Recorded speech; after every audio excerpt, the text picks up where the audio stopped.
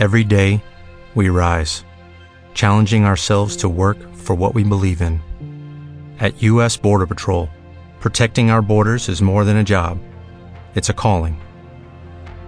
Agents answer the call, working together to keep our country and communities safe. If you're ready for a new mission, join U.S. Border Patrol and go beyond. Learn more at cbp.gov/careers.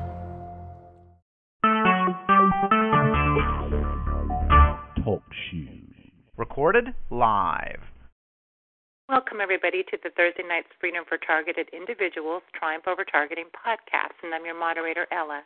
And tonight we have yet another very interesting guest who is willing to share her experience, strength, and hope. A couple of things. If you're new to the call, please stay on and we will get you some support, some helpful links to websites, and connect you with others. You can also visit our website, freedomfortargetedindividuals.org, for further information. This is solutions, educational, and activism-based podcast, but the views and opinions of my guests and participants are not necessarily my own personal views and opinions. But my goal is that everyone can obtain something out of tonight, especially a feeling of empowerment. If you have any suggestions for guests, questions, or in need of additional support, please don't hesitate to email me at tiangel2016@gmail.com. And I'm sorry if I have not responded quickly to some of the emails that I'm getting. Some of them require lengthy responses, and I've just been kind of recovering, as many of you know, so have a little patience with me. And I'm also receiving maybe 150 emails a week, so I'm doing my very best to stay on top of them. So have a little patience again. So let's see. So I'm very happy to introduce everyone to Kelly Starr. Are you there?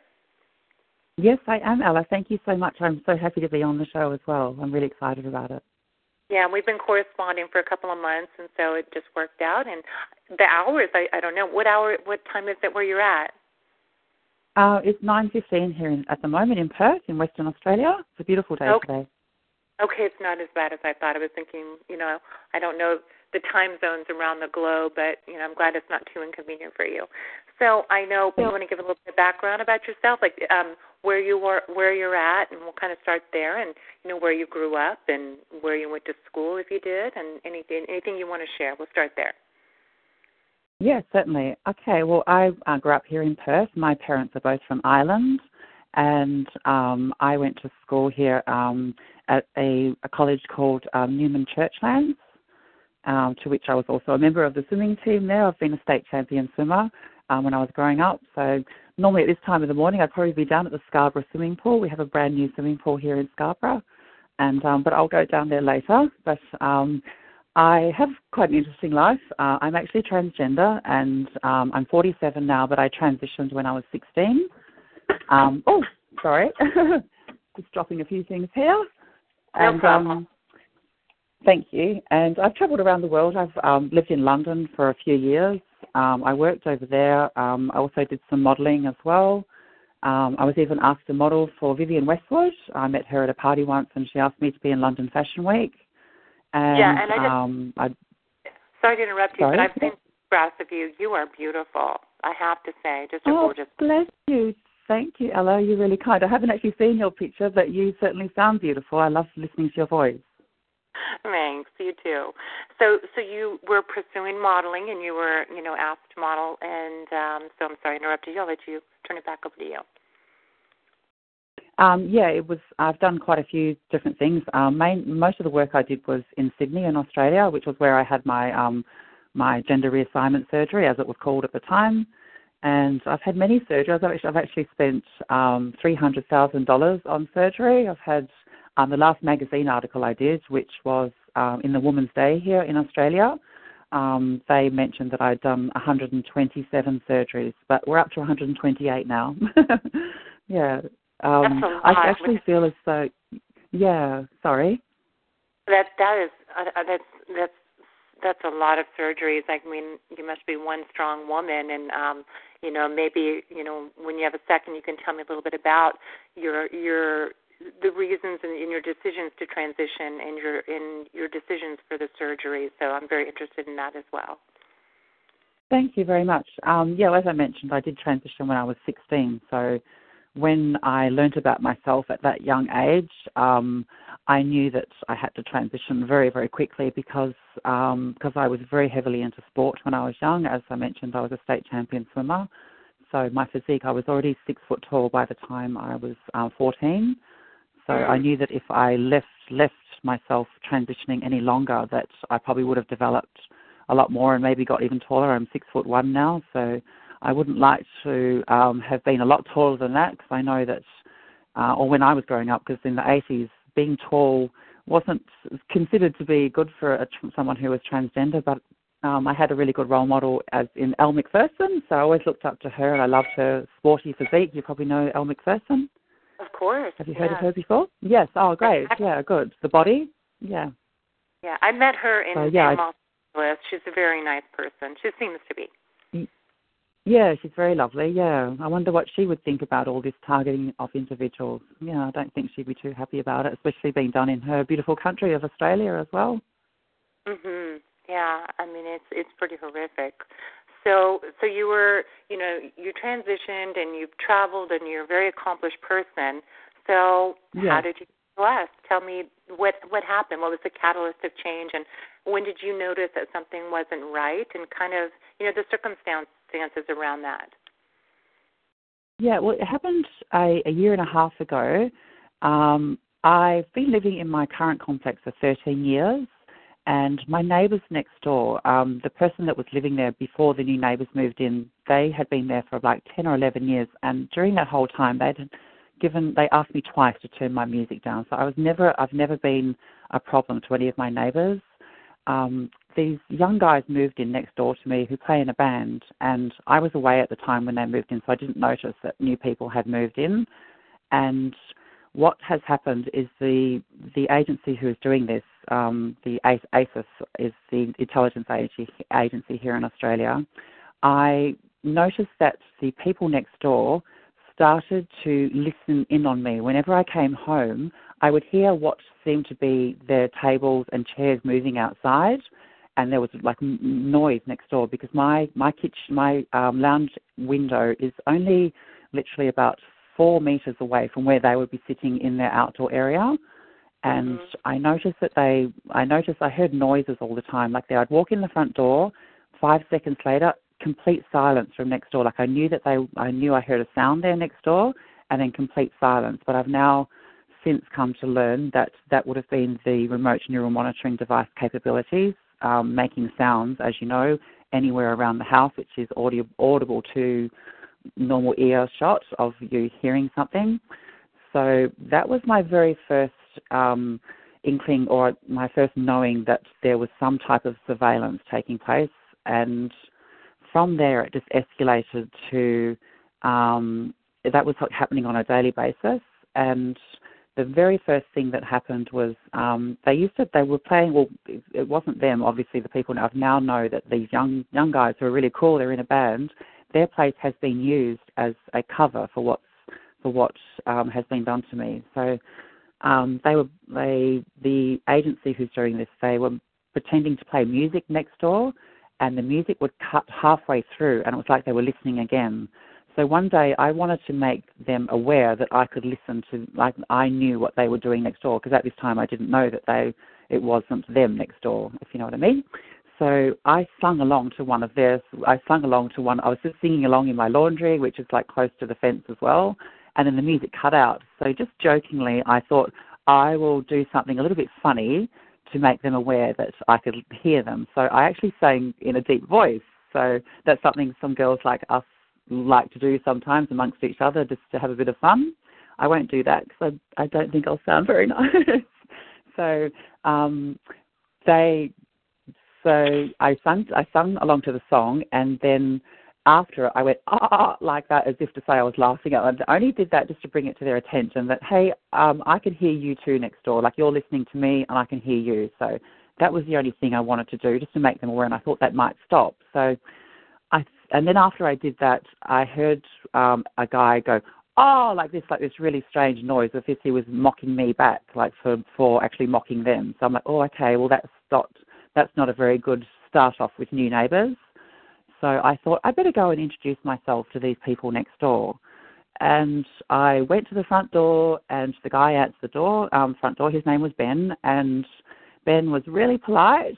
He was a really nice guy, and he actually said to me, "Would you like to come and have a drink with all of us?" There was about 15 people all sitting around a table, and I said to him, I'd like to, but I'll just come in and say hello to everyone and just introduce myself. So that's what I did. I just went to their courtyard area, and everyone was sitting out there and said, "Hi, my name's Kelly. I'm from next door. I just want to introduce myself," and that was all.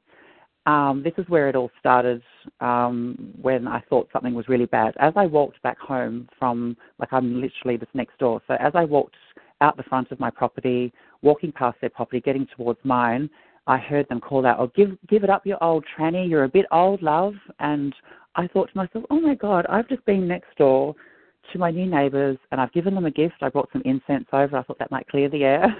And they said this as I walked back home, and then I sat outside just in my courtyard. I thought I'll just sit outside and just listen to them for a while and see if they're talking about me and that. So as I sat outside, there was a couple more comments made, and one of the things was, one of the guys goes, because I've actually worked as an escort as well my whole life as well, or I've done other jobs, but escorting is something I have done as well. So I heard the male voice, which is the male voice I've been hearing via V2K for last year, go, "I've been there once before. I'm never going to go there again. I'm going to go over there and bash it." And I realised straight away, I thought maybe they've seen me as a customer, these guys next door, and they know that I'm transgender, because I don't advertise the fact that I'm transgender when I'm seeing my customers.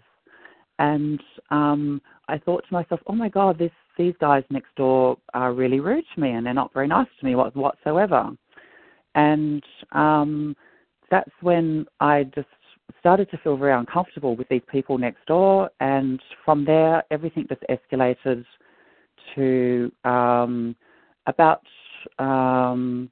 what was it? It would have been another 3 weeks went by. And during that 3 weeks, unexpectedly, my mother passed away. So for about 3 to 6 months, I knew that they were monitoring me or surveilling me before my mum passed away.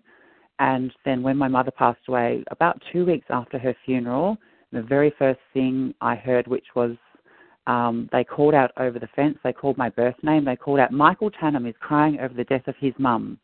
And that came from my next door neighbour's fence. And I'm like, oh my God, I'm like crying in my kitchen about my mother's death. And then this was called out over the fence. So I'm like, these people are awful, and that was really rude. They knew your name. They somehow knew your birthday. Yes, because I've mentioned before, I've done quite a few things in media. I've been in a magazine here in Australia called New Idea magazine a couple of times. I've also been in Women's Day magazine. I've appeared on television on ABC TV on a show called You Can't Ask That. And I've also been in an English magazine. And the appearance in the English magazine is a little bit coincidental, because the targeting of me, I believe, started probably from about August or September of 2016. And that was when this magazine article came out in England. So with learning what I have now about England having the most money in the world, and with now what I've read is the Freemasons are controlling all the international intelligence agencies, and therefore owning the intelligence agents and the militaries, I thought maybe my targeting has actually come from that magazine article, which was the one article which they didn't portray me in a very good light. The article that was done, they didn't do a very nice picture, and I thought to myself, maybe that's where I could have been ring-fenced, so to speak. And, but you're so public, and it could be anybody. People were reading about you. You were known, and yes, obviously considered different, But I see you just to be a very beautiful woman. And I do want to go back and just say I'm sorry for their insensitivity. It's very sad for me to hear that. But anyways, we'll go back to you. Thank you very much. Yep. So that's when I'm getting my charger plugged in. I don't want to cut out. There we go. I'm back in now. So that's when things started to escalate. And when they called that over the fence, I think it was actually that day, or it was the next day, I started to hear the voices inside my home as well. And they were very loud in my home. They were just constantly calling me Michael, and what they were doing at the very start, they were just going, Michael Tanham, just constantly over and over for about 1 to 2 weeks. And then that escalated after about those 1 to 2 weeks. I was also very upset about my mother's death. And then after that, the constant calling Michael Tanham, it then turned to Michael Tanham, your F-U-F dash, I won't say the word, in the head. And that was constant. And this is where they were going, what other way can I say that word? Feck. That's what my mother used to say. Michael Tanham, you're fecked in the head. Michael Tanham, you're fecked in the head. Michael Tanham, you're fecked in the head. So I was hearing this on a constant basis, and oh my God, I was just feeling crazy, feeling very upset. And I was like, oh my God, these people, whoever's doing this is awful, so rude to me. And that's just horrifying. So it sounded like it was just in the room initially, the microwave auditory effects? Yes, that's right. It started in my bathroom, and unbeknown to these people doing this to me, my bathroom wall was very, very thin, and I don't think they knew this, and this has been where they have gone wrong, because my neighbours heard them through the wall. The neighbours that were there at the time, they moved out after about a month or two, and then the people who owned the property, who had already lived in the property previously, they moved back in after about a month or two of the other people living there, because they were renting it out to these people. And because the neighbours that moved back in, they knew the property very well, and they knew I was in my home by myself, but they could hear voices through the wall. And as you might know, the voices they were making from the corner of the room, like up towards the ceiling area in my bathroom. And I did go to my neighbours next door, who are a lovely couple with 2 children, and I said to them, I said, hey, something's really strange going on around me. I'm hearing the microwave auditory effects of the voices, and I didn't put it in those terms because I didn't know anything about the terminology at that time. And I mentioned to them, I just said, something's really strange. I don't know what's going on, but I just wanted to let you know that it's something that's unbeknown to me, but there's something strange happening in my home. And for the next 24 hours, I could hear the neighbours next door. I could hear them talking to each other because the walls are very thin. Very late at night, when everything's silent, you can actually hear through the wall and hear people talking if you listen very carefully. So obviously, with their voices, with the microwave auditory voices, they were very, very loud in the beginning. And because I knew my neighbours had children next door, I actually said to the people doing this, I said, you people are crazy. I said, there's children next door. What needs to be more important here is the sanity of these children. You need to stop this immediately. They didn't stop, so I decided, when they didn't stop for 24 hours, I decided I need to leave here immediately because I was caring about the children next door who are under 6 years of age. And I thought, I don't want them to think there's some type of poltergeist in the wall or anything like this. So I left my home. I decided to go on a tour on the eastern states to work over there for a couple of weeks. And I thought, because I didn't know about what was going on, I thought maybe by the time I get back, they'll adjust everything that they're doing. Maybe the sound levels were all wrong. Obviously they were if the neighbours were hearing it. And I left. But before I left, this was a really strange thing. I called out to them from the other side, from my bedroom, which was adjacent to the bathroom where they first heard the voices. I said, hi, this is Kelly. You can hear me through the wall. I said, right now I am going to just think something. And I had thoughts, and I said to them with my thoughts only, I said, I'm going to go outside wearing pink shoes. You come out right now and have a look at the colour of my shoes. They'll be pink. And I didn't say this to them. I literally, as I mentioned, I just thought it. So they used my voice to also travel through the wall as well when I was only thinking words. And this was if I had recorded that, I suppose I would have had some evidence then, which I'm sort of kicking myself that I didn't think that I should have recorded that at the time.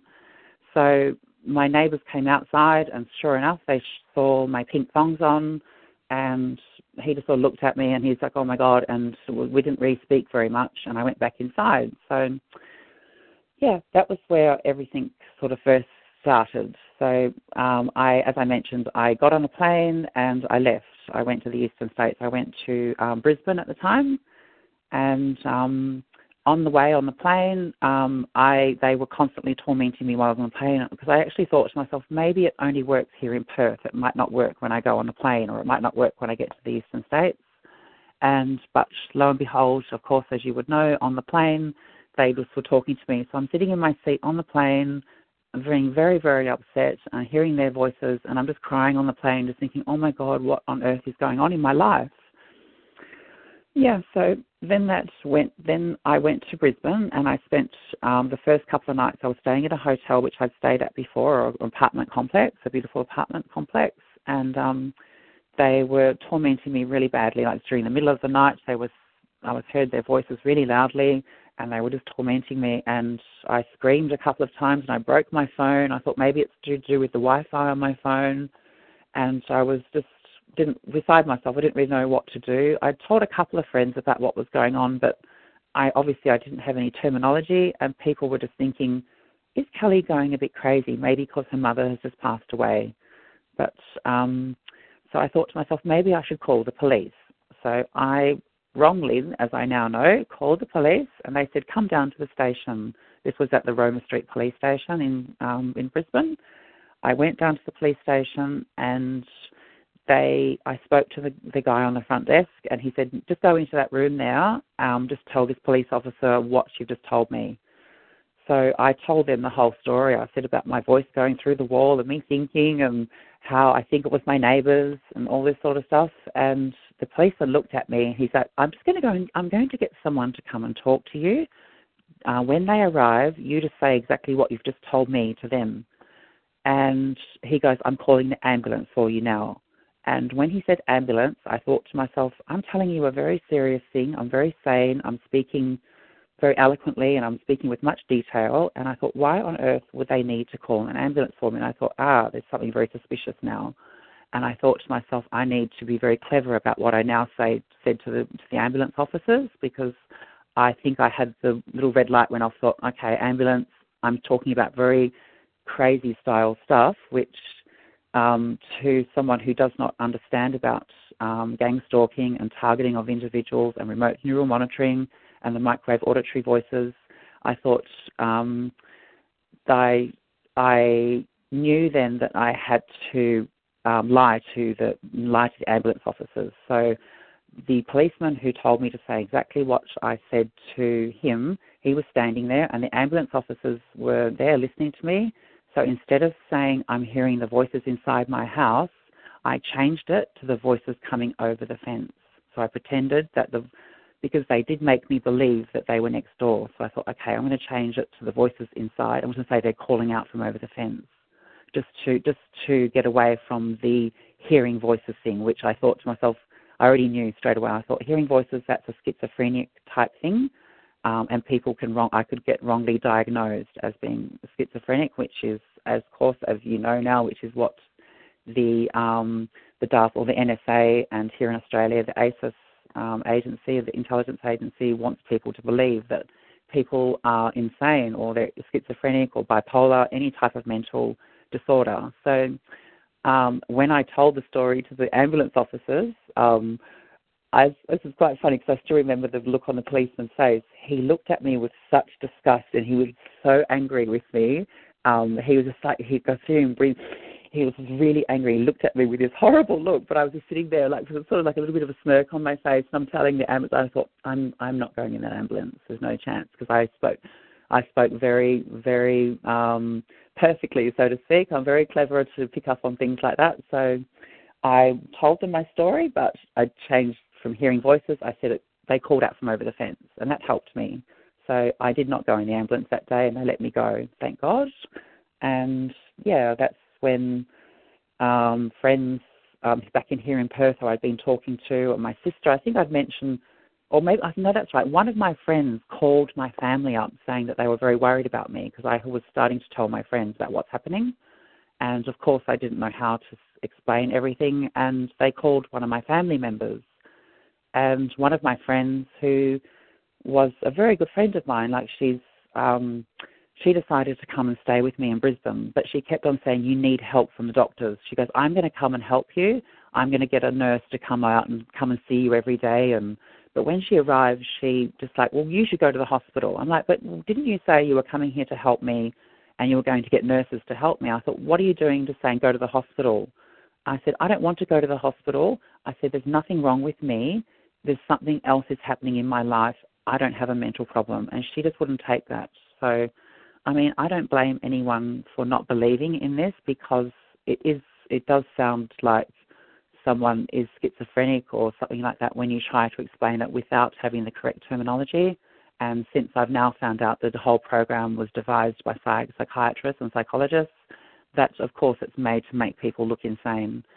So I don't blame any of my friends. I don't blame anyone who does not believe it, but all I can do is explain it to people, and if they don't want to take that in and don't want to read enough about it to gain the information about it, well, that's their decision. I don't blame anyone, because if I heard it from someone else, I would be too skeptical, and I would try and find other answers like, are you sure you're okay mentally, and is there something wrong with your brain, or those type of things. But so that's where things sort of began on that level, with my friend coming to see me.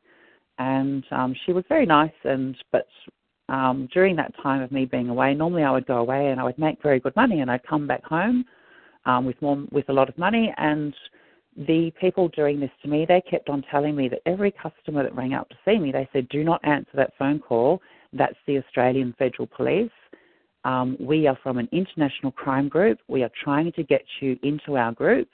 And they said, you have to do exactly as we tell you. If you don't do exactly as we tell you, we are going to do this to your whole family, and we're going to take all your family's money. And they threatened harm to my family as well. And I was very frightened, of course, and I was doing as they were telling me to do. They said, don't answer that call, so I wouldn't answer the call. They said, go to bed now. I'd go to bed, and then that escalated to, you have to come and get in a car. So that's, they said, you have to get into a car. And on two occasions before the actual event of me actually going up to a car, which they told me to get into, they sort of did like a couple of dummy attempts of me saying, there's the car there, get into that car. And I actually walked up to this woman's car, and I went to open the door, but I wasn't sure. I said to them, well, can't you just like wind the window down, or so I know it's definitely the right car to get into, because I didn't want to hop into the wrong car.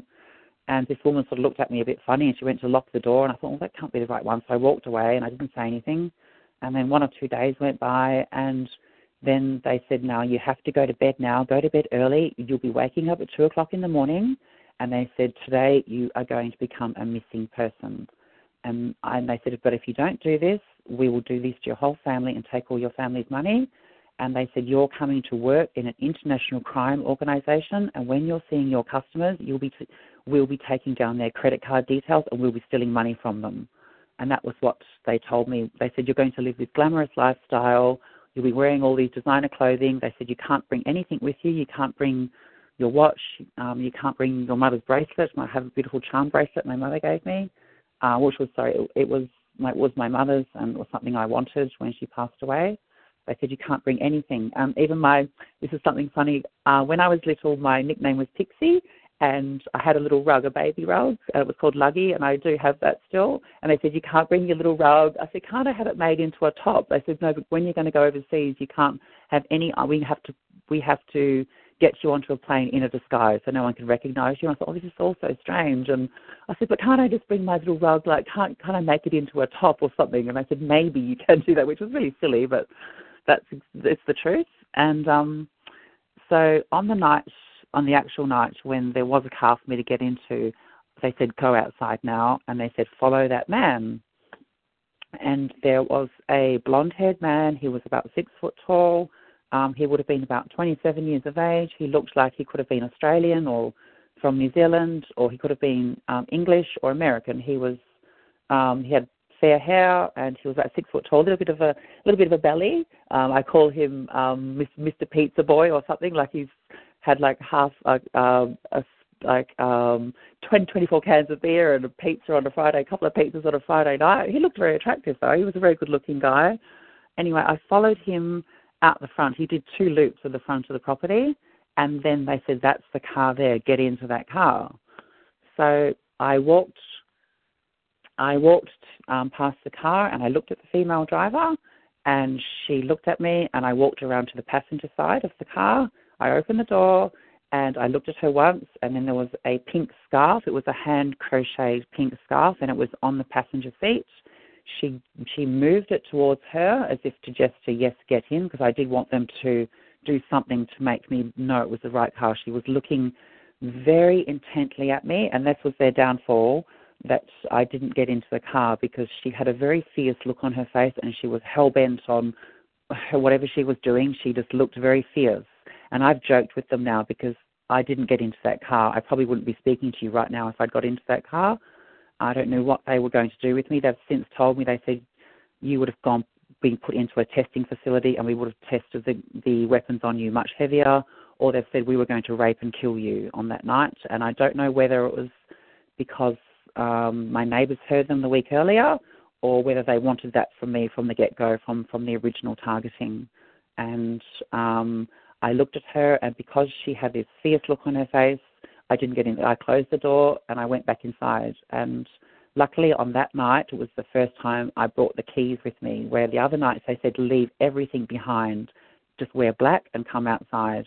But that night I thought, because there was 2 other failed attempts earlier, or there was 2 attempts which it wasn't the right car, I decided this night, because I kept leaving at 2 o'clock in the morning, and I buzzed on the buzzer to get my friend to let me back in. And she said, what are you doing? Why are you outside? Why don't you have your key? And I just made up this silly reason why I went for a walk and I forgot my key. And she's like, oh, okay. So she was just thinking I was a bit silly. Like, I was then doing things which were strange as well. So she was thinking, oh, Kelly I don't think Kelly's all there, or Kelly's a bit strange. So very luckily I brought my key that night and I went back inside. So I often wondered to myself, and I also joke with them, I said, all she had to do was a little smile and I would have hopped into the car. And just to describe her as well, she was very individual looking. Her hair was, she was like I actually joke, she sort of looks like someone who might be like Mary, like the Mother Mary. She had those type of fine features. She would have been about 5'9" in height, very slender, a very attractive looking woman. But I often joke, because I used to be a hairdresser as well when I was young, and hairstyles are something which I'm into a lot, and her hair was very strangely full, and it was sort of a bit wiry. It's like she's brushed her hair and fluffed it up really big style. It looks strangely big, and I've since come to think to myself, oh my God, big hair in America is very fashionable. And I thought maybe she is from America, maybe from the NSA or the MK Ultra team. I'm not really sure. So I thought maybe she could be American, but she didn't say a word. She just looked at me very intently, and obviously I didn't get into the car, and I went back inside. And very luckily, I'm here to talk to you today. Yeah. Well, I'm glad you found us. How did you find us? It was, since I came, I started Googling a few things. I think the first thing I Googled was just because I knew that my thoughts were being repeated back to me. So I knew that they were knowing what I was thinking. So I thought to myself, I'll Google mind reading. And I think that was one of the first things I Googled. And I Googled mind reading. And then from there, I saw maybe the word target individuals. And then I Googled target individuals, and I saw the word gang stalking, or I saw the word remote neural monitoring, or I saw voice to skull, or any of these type, or directed energy weapons. And I just kept Googling all these things. And for 6 months now, I've been watching video after video. I've been reading many articles about everything, and I've got quite a good grip on, or quite a good knowledge now compared to most of the world, because I've since read that less than 1% of the world. Sorry? I was just saying, right, yes. Yeah, sorry, yes, thank you. Yes, so I've since now come to know that less than 1% of the world's population know of this. And so I've become quite well versed on it, as I've since read too, that if you become a target individual, you then become very well versed on what's happening. And that was when I first started to learn everything.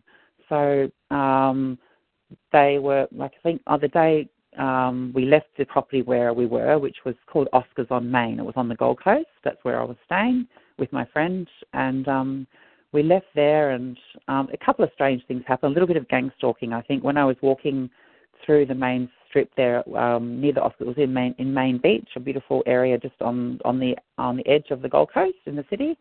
I noticed there was lots of people in the street who looked like they may have been from the intelligence agencies, now I come to think of it, but they were all looking at me very strange, and I think that was the start of any type of gang stalking.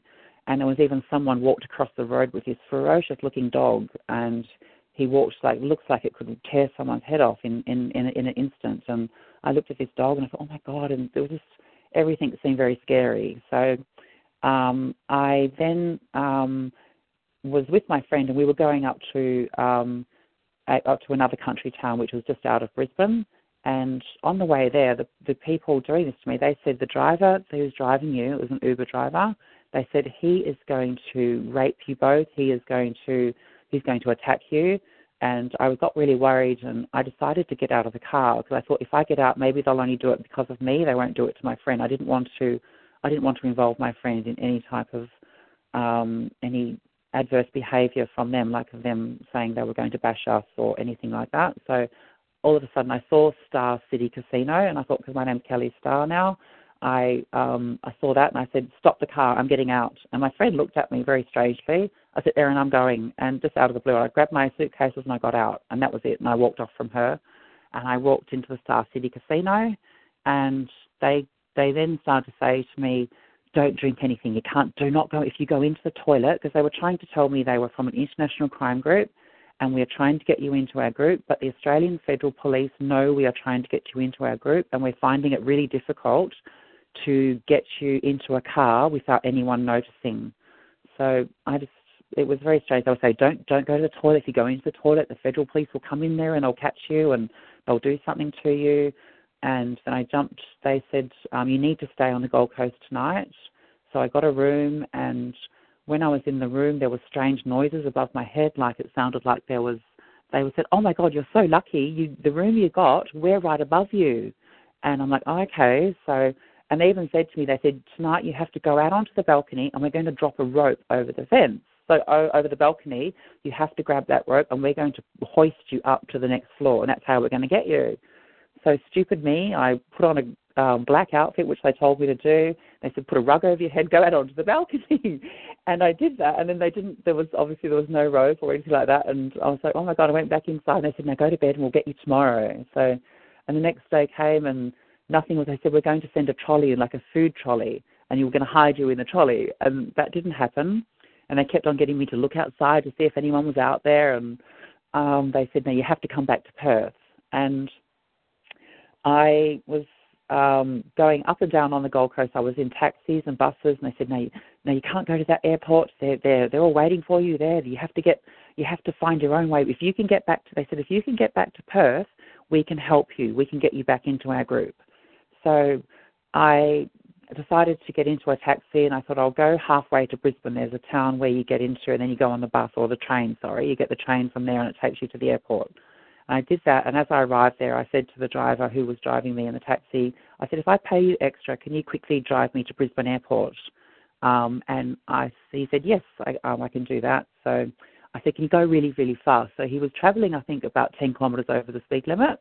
And there seemed to be what was lots of cars following us, it seemed like to me. But because my driver was going faster than the speed limit, we lost a lot of the cars. So they've actually said to me, you're very clever that you did that because we can't drive over the speed limit.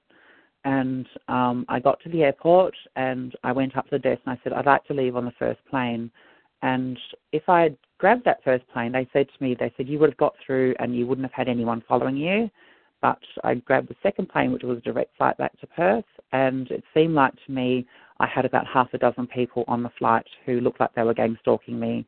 Some of them had like little earpieces behind them, and someone looked like they had something in their bag, like a gun type of thing. And I'm like freaking out, just thinking, oh my God, what on earth is all this? The federal police are after me, and they're all following me everywhere. And because they were telling me not to go to the bathroom, I knew there was lots of loud noise on the plane, and I thought if I go to the toilet now, before the plane starts, then it'll be better for me, because once the plane starts, I thought they might try and do something while I'm in the bathroom. So and they said, oh, that's very clever that you went to the toilet now, because when the plane starts, we could have shot you while you're in there and things like that. So that was very strange. So I got the flight back home. I came back home, and I was even scared to go back to my apartment. They said, "We're going to get you. You're back." Oh no, hold on. They said, "Well, I hopped on the plane and came back home.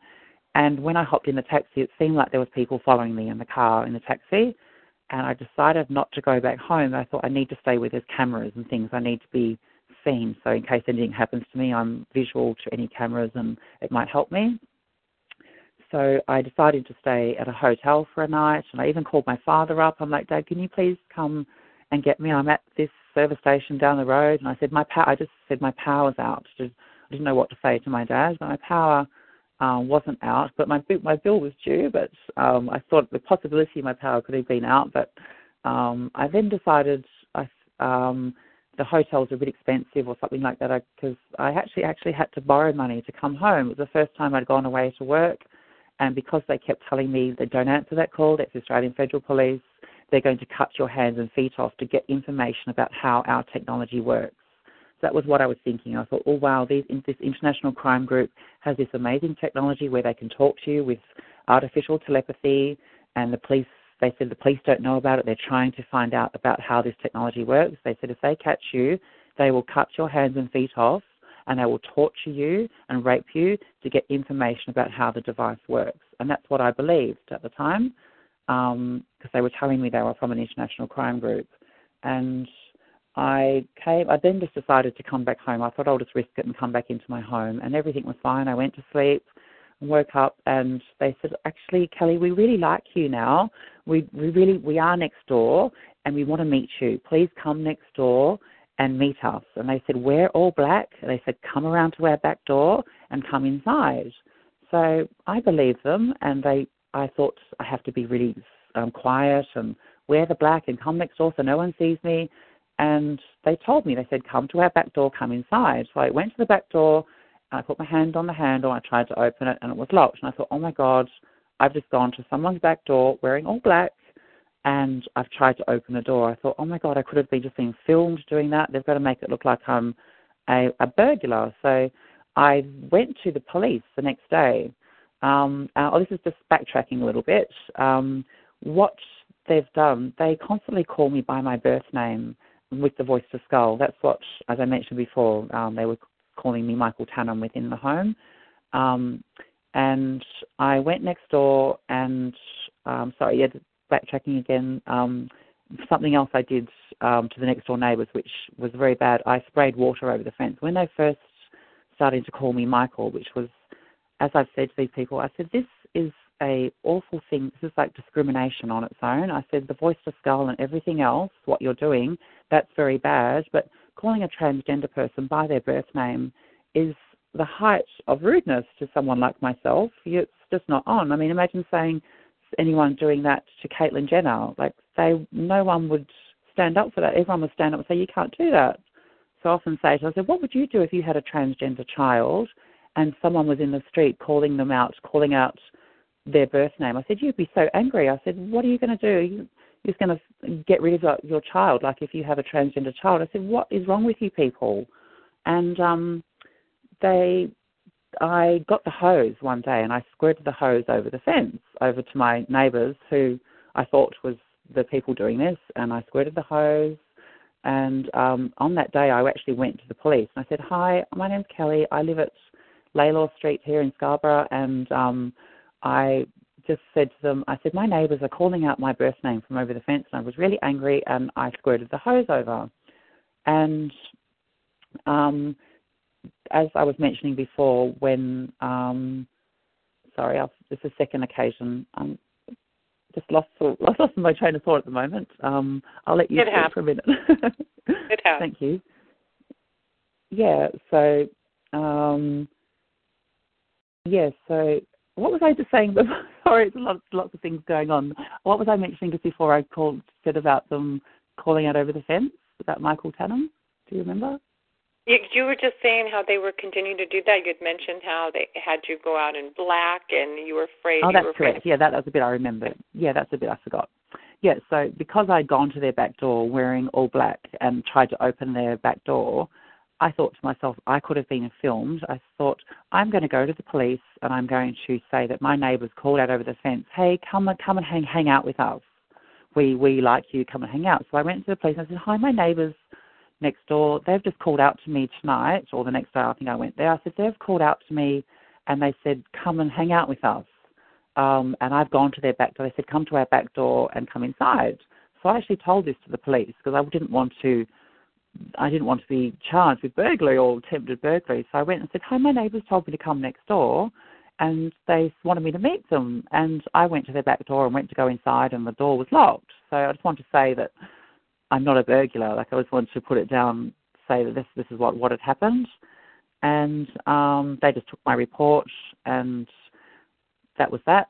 And since then there's been about 20 police call-outs because what they were doing to me in the middle of the night, I'd wake up to go to the toilet every night and they'd say all these horrible things to me while I was just in my bathroom. They would say, we're going to rape you, we're going to do this to you, we're going to bash you, Michael Tannum, and all this stuff. So I kept on calling the police. I was like, my neighbours keep on calling out from over the fence and they're keeping me awake at night time.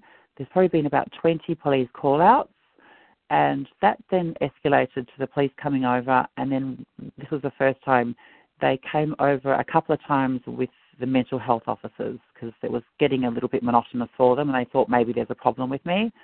The mental health people came out once or twice, and then because it was nothing changed, it was the same thing all the time, calling the police, saying neighbours calling over the fence, they brought a more senior mental health officer.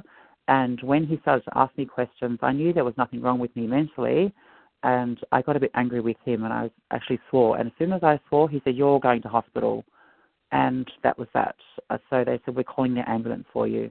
So the ambulance came, and it was then off to hospital. When I was in the ambulance, they said, do you know where we're taking you? And I said, yeah, just a hospital. And I thought we were just going to one of the normal hospitals. They said, no, we're taking you to Greylands. And Greylands here, I mean, I've grown up in Perth all my life, and I would drive past that hospital, and my mother would say, that's the mental hospital in there. I'm like, oh, and I would always look in there and think, oh, wow, the poor people in there, people with mental disorders. And lo and behold, there I was in the ambulance, hearing actual people from technology talking to me and abusing me. I said, sucked in, Michael Tannum, you've got people talking inside your head and you're going to the mental hospital. And I'm like, oh my God, I'm off to the mental hospital. I arrived there and I'm just like looking around everywhere, just like virtually laughing because I knew that there was no problem with me mentally, but I'm like, oh my God, I've got to get out of here because I don't belong here. There's nothing wrong with me mentally. So I thought to myself, I have to be very wise about how I speak and what I tell the people and how I come across. So I did my hair perfectly. I wore my best outfit I had, and I presented myself really lovely to meet the doctor the next morning, who was a psychiatrist.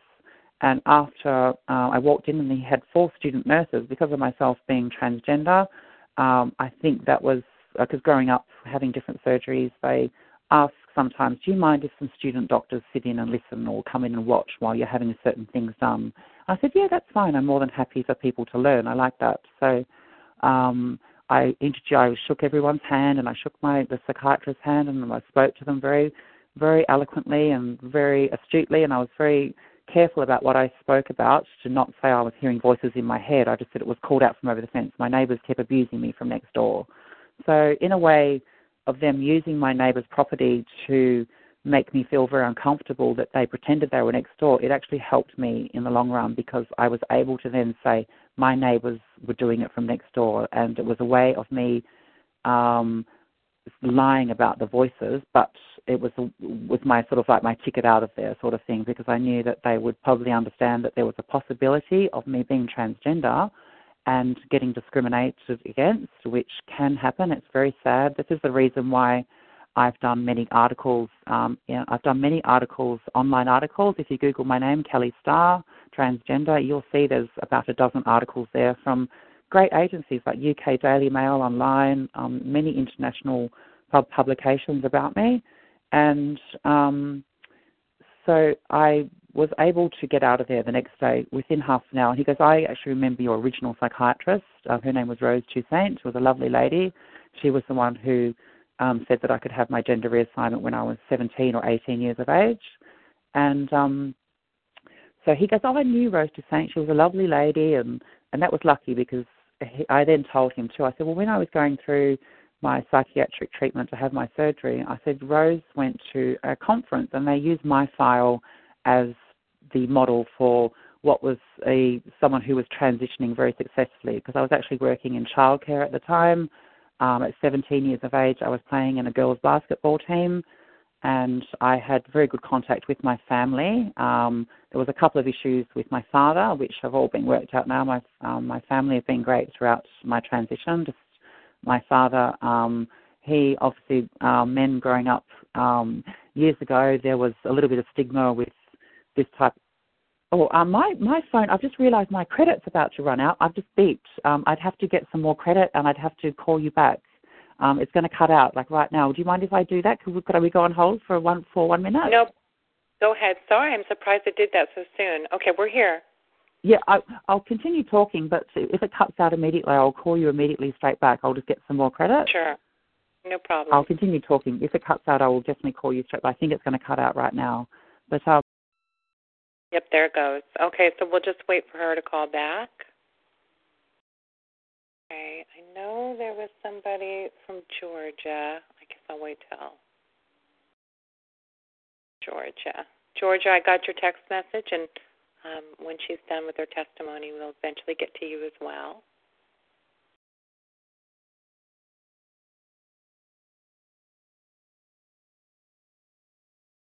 Well, I guess I can plug tomorrow's show on the Revolution Radio. If you go to freedomslips.com and hit Studio A, or if you go to our website, I'm having Mark Whitaker, and he is the gentleman that the movie The Informant is based on. He's a really wonderful man. He has a very, very compelling story as a whistleblower. His story is slightly different because he did participate in some, what's what I'm looking for, embezzling. He had been embezzling money himself, but, he has since redeemed himself. And anyways, he's a very interesting man.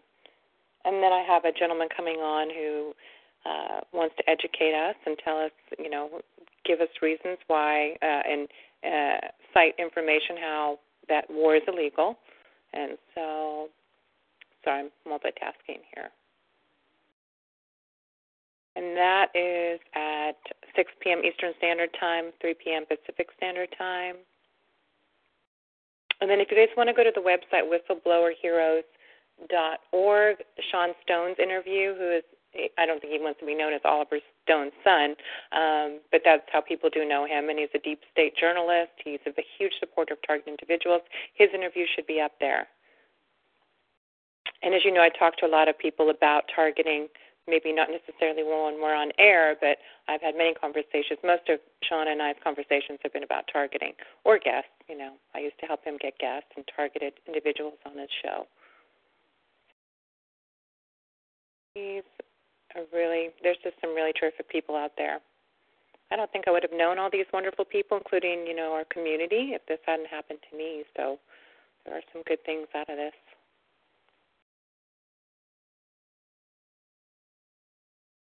Okay, I'm just going to wait a little bit longer. Does anybody want to give an announcement while we're waiting? Star 8. I know some people are just in line to ask her questions.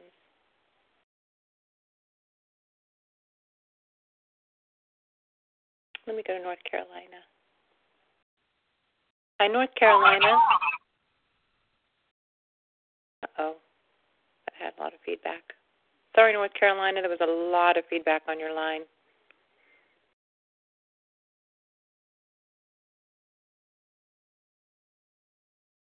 I'm going to come to East Maryland.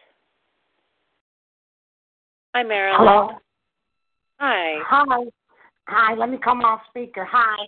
It's Vanetta. How you doing? I have a question for the young lady, for Kelly. So you can mute me back. I just wanted to talk. Well, since I'm on the phone, just a reminder about TI Day. Lewis from the TI database spoke about it yesterday, and he spoke on Ellis Call Tuesday. It's August 29th. If you want more information, please go to Targeted Individual Day. dot Wembley, WEEBLLY.com for more information. They're looking to do it all over the world, including the United States, and as many states in the United States as possible, so we can get some type of recognition, and they're looking for media coverage. So you're interested in organizing, please contact the targeted individual day, Wembley, WEEBLEY.com. And Lewis is the head organizer, is my understanding. And hi, guys. And this was a great interview. And that's all from me, Ellen. Let me get back in line. Okay, Moneta, thank you. You're welcome. Star 8 again, so it shows up. So I'm going to mute you. Okay. Sorry. Okay. If she's back.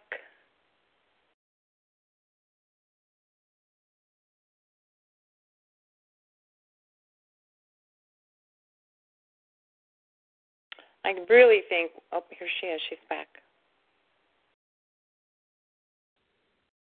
Kelly?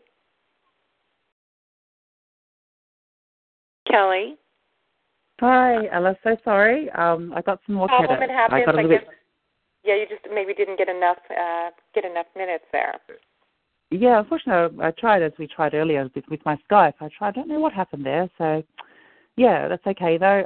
It's certainly worth it. I'm more than happy to spend a few dollars to get my story out there because as you know, this is highly illegal activity of them. They have no right to do this, and it's against people's human rights. And I feel really good about standing up for myself. It actually feels empowering to stand up. Even today, I've picking up a top, a singlet. I do actually have the largest breast implants in Australia, and I get a lot of attention when I walk down the street. I'm getting a top made up at the moment. It says "Stop Electronic Harassment" written on the front, and on the back it says "Google Targeted Individuals." Yeah, and I'm even getting the logo from the Targeted Individuals Association, who is Gary Owens, who has a court hearing due in the European Court of Human Rights. England. He is suing the UK and the Spanish governments for $5 million. So he's actually asked me to put his logo on the top as well, which I have gone and done.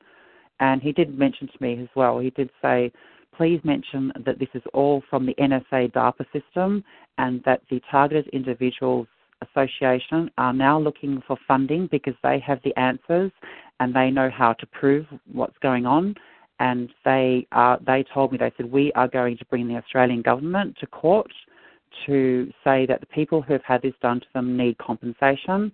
And he said that all the governments around the world, he said he's going to bring every one of those governments to court to say to make people aware and to stop this insane behaviour of using innocent civilians as guinea pigs to test their military-grade weapons or their psychological warfare tactics, because it's totally wrong.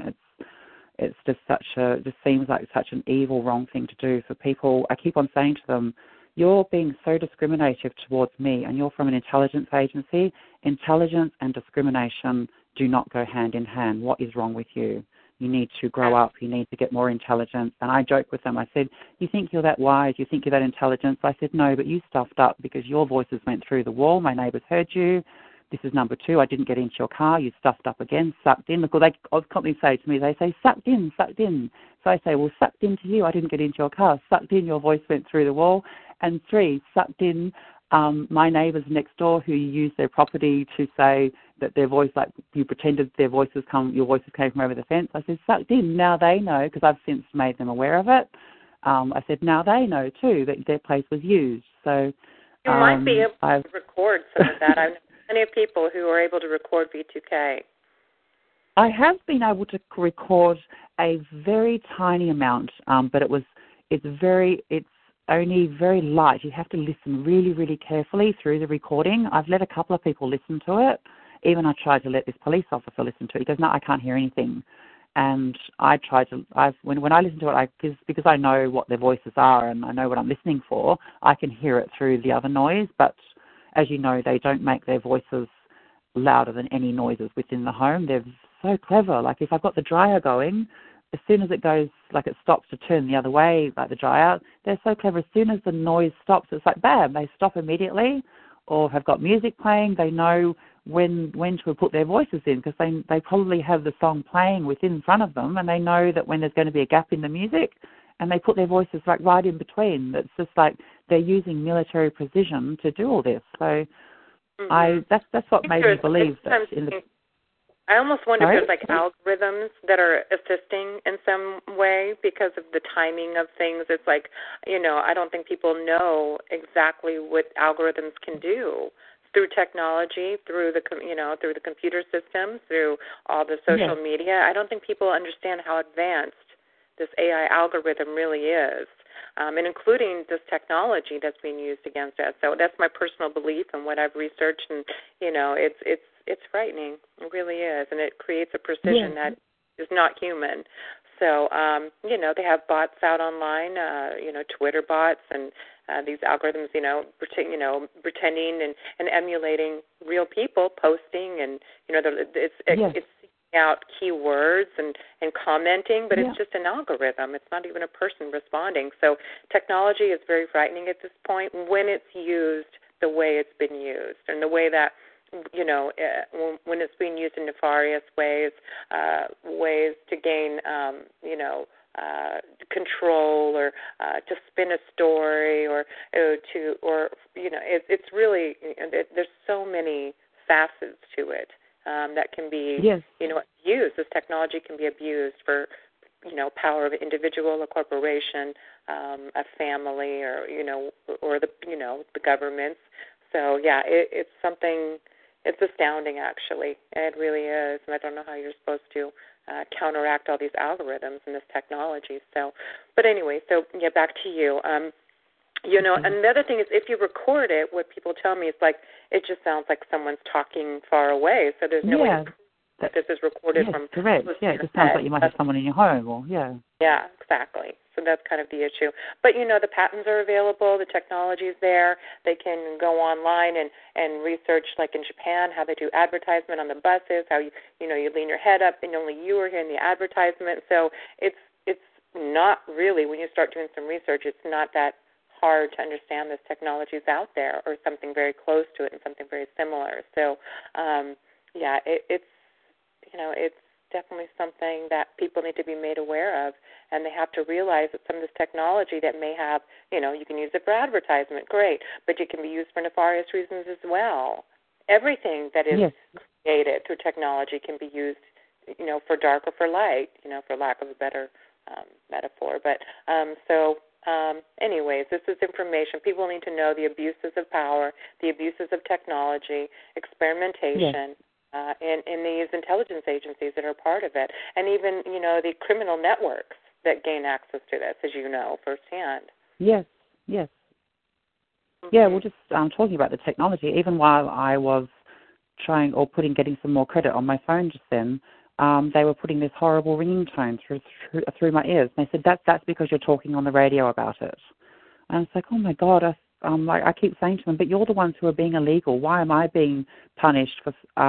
They're saying you're going to be a whistleblower. And I said, no, I'm a truth teller of your illegal actions. I said, don't you dare call me a whistleblower, because I'm not. All I'm doing is bringing light to the situation. I said, this is light. I said, light will always win over darkness. I said, this is not going to. From the very beginning, I said to them, I said, you're wrong in doing this. This will not work out good for you. I said, I've always had a knowing inside me that things will work out right for me in the end, and knowing about the power of positive thinking, that's something that's kept me going along, because a few things have happened, like it hasn't worked out right for them, and I've said to them, I'm a very lucky person. You should not have done this to me. I know that there will be bad things coming towards you if you keep doing this to me. And there's even an old belief in India. Transgender people used to eat with royalty in India. When a baby is born in India, on the day of the birth, they're called the hijras, which is the Indian name for transgender people in India. They get the hijras to come and bless the baby, because they believe that this is what they say, that if a transgender person, if you do bad to a transgender person and they wish bad upon you, which is something I never do, because I've seen this with my own eyes with other trans women I know about, it seems to be if someone does wrong by one of us and we wish bad upon them, or we say, oh, that person's awful for doing it. I've seen it with my own eyes. instant karma. It's like something bad happens to them straight away. I've seen someone smash their car straight away because they've called out something rude to a transgender person, and bam, straight away they've smashed their car. So in India, they say that if a transgender person wishes bad upon you, it's like having the wrath of God himself wish bad upon you, and you should never. I told them, I said, just look into trans women's eyes. You can see that there's like a mystical sort of thing. And even a Indian person said to me as well, he said, yes, he said, you transgender people have this sort of like a mystical type of power about you, which could be one of the reasons why I'm a target, because I put myself out into media and I'm trying to help our community. As I said to these people, I said, you are the most intelligent people you would think in Australia, and people would respect you. My mother always taught me to respect police, respect people who work in law. So I just can't believe that this is the intelligence agency acting so unintelligently towards someone like myself. I'm trying to help our community, and I put myself out into the public, into the public eye by doing my media articles, which is something other transgender people in Australia have said to me. Other trans girls have said, Kelly, we can't believe that you're doing this because you're like outing yourself. And I've said to them, but yes, but I'm helping our community. We need to have trans visibility. That's what's going to help us in the future. And I just can't believe that these people that are so intelligent from the intelligence agency, they should know better than to be so discriminative towards me. And I said, this is like a stain or a blight on Australia's history, because the world is going to now know about this. I've contacted LGBTI rights groups here in Australia, and they have said to me, this is one of the worst cases of abuse we've ever heard towards a trans person. And they said, we're really sorry you're going through this.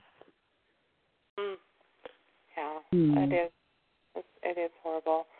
Well, you found a community. That must have been very empowering, just realizing you weren't alone, that this is happening to other people. And I understand, like, it's terrible to know that other people are experiencing such a nightmare, but at the same time, it's like, oh, there's other people. We can unite. We can maybe do something about this. You're not alone. Yes, that's right. In saying that too, because I'm in Perth in Australia, I am yet to meet another targeted individual. I've spoken to other people on Facebook or on Messenger. I've sent messages, and I'm even putting it out into some of the Facebook groups. Is there any TIs here in Perth? I would love to meet someone. And I'm yet to meet someone, except for where I go to, a nightclub I go to. It's one of the world's longest-running nightclubs, actually, Connections Nightclub here in Perth. There's lots of drag shows there, and it's a great nightclub. There's a guy there who works, and he said to me just recently, he had a male escort who is gay come up to him and complain about the exact same thing I've been telling my good friend about. I've confided in a couple of people there at the club. Because I've done all my magazine articles and my media things, I've always had, my friends have always respected me. I've actually always been looked up to by my friends, because I've been the type of person who would go to bed at 9 o'clock at night or 8 o'clock, and my friends would say, oh, good night, Nana. I'm going to bed. And I always used to think to myself, yeah, you're laughing at me now, but when I'm 50, I'm going to be looking hot, and I'm going to be in that nightclub dancing away looking hot. And I'm 47 now, and lo and behold, I'm still in the nightclubs, and I'm dancing around, and I'm feeling good. But yes, so I've lost my train of thought. I'm so sorry. I'll let you think for a moment. You might remind me again. No, you're doing fine. I was actually reading in the chat. We were just talking. They were trying to connect you with people in Australia. And I said Australia is very large. People want to find you someone to connect with, it looks like. So, but yeah, that's my friend. He said he had one person come up to him who was a male escort, and he was complaining about the same thing. So it was lucky for that person that I'd already told the person that he was talking to about what I was going through. So he was like, oh my God, Kelly is going through the same thing that you're going through. And it's just strange that he would be a male escort, and I'm also work as an escort too. So it's like they target someone like myself because they maybe know that we'd be at home during the day. I've since found out that 75% of the targets are women who are 45 who live alone. I was 46 when this first started, and I live alone, which is something I'm trying to change at the moment. I'm trying to get someone to move into my place. Right. That might be best for you. It'd be great if it was another targeted person, but, just having a roommate might also help. Yeah, that's right. Yeah, that's right. So I do have someone moving in next week, but she's going to be working 9 to 5 during the day, so she's not going to be home all day, which is, I'm even considering myself changing my employment. Just recently, I thought there might be a chance of me getting this stopped if I join the Army Reserves. I thought if I'm in the Army, I thought maybe there's a chance that they won't do this to me. So currently I'm in the process of joining the Army Reserves. They've been depriving me of a lot of sleep. I think the last night was okay, but the 2 nights prior to that, I had 2 hours sleep the night before, 3 hours the night before that, and last week, every night I had on average 4 hours sleep, where normally I would sleep for 8 hours, like every night. And I'd be up in the morning going to swimming. As I mentioned, I was a state champion swimmer. Yesterday morning I swam 3 kilometres. I'm actually looking to go back into the Aussie Masters swimming. I want to get into doing state championships again. And I've been trying to get into Army Reserves, I've just mentioned. And because of the fact that I know that 75% of the targets are women who live alone, I thought maybe it's better if I get a job. And I've even made initial inquiry to join the police force because I know that in America, transgender women and maybe men are not allowed in the American military.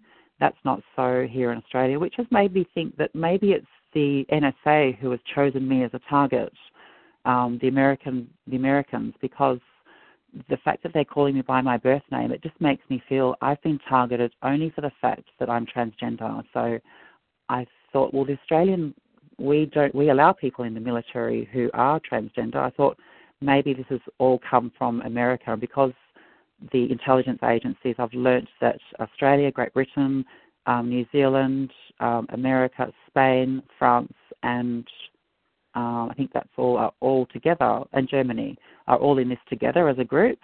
I know that it's from the DARPA system and the NSA, and I presume that maybe my targeting was chosen from the DARPA system or the DARPA, the NSA, and the fact that you're not allowing transgender women in the American military, I thought maybe that's the reason why I've been targeted, and Australia, being under the DARPA system, has just gone along and said, okay, we'll do whatever you say, America.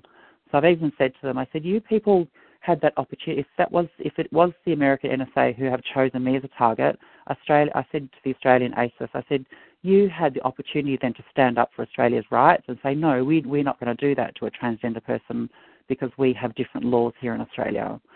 So I just think that's totally absurd of what they're doing, because I've said the fact that they're discriminating against me being transgender is just as bad as all this other voice to skull and all this other horrendous gang stalking and the electronic harassment which I've been subjected to for 1.5 years now.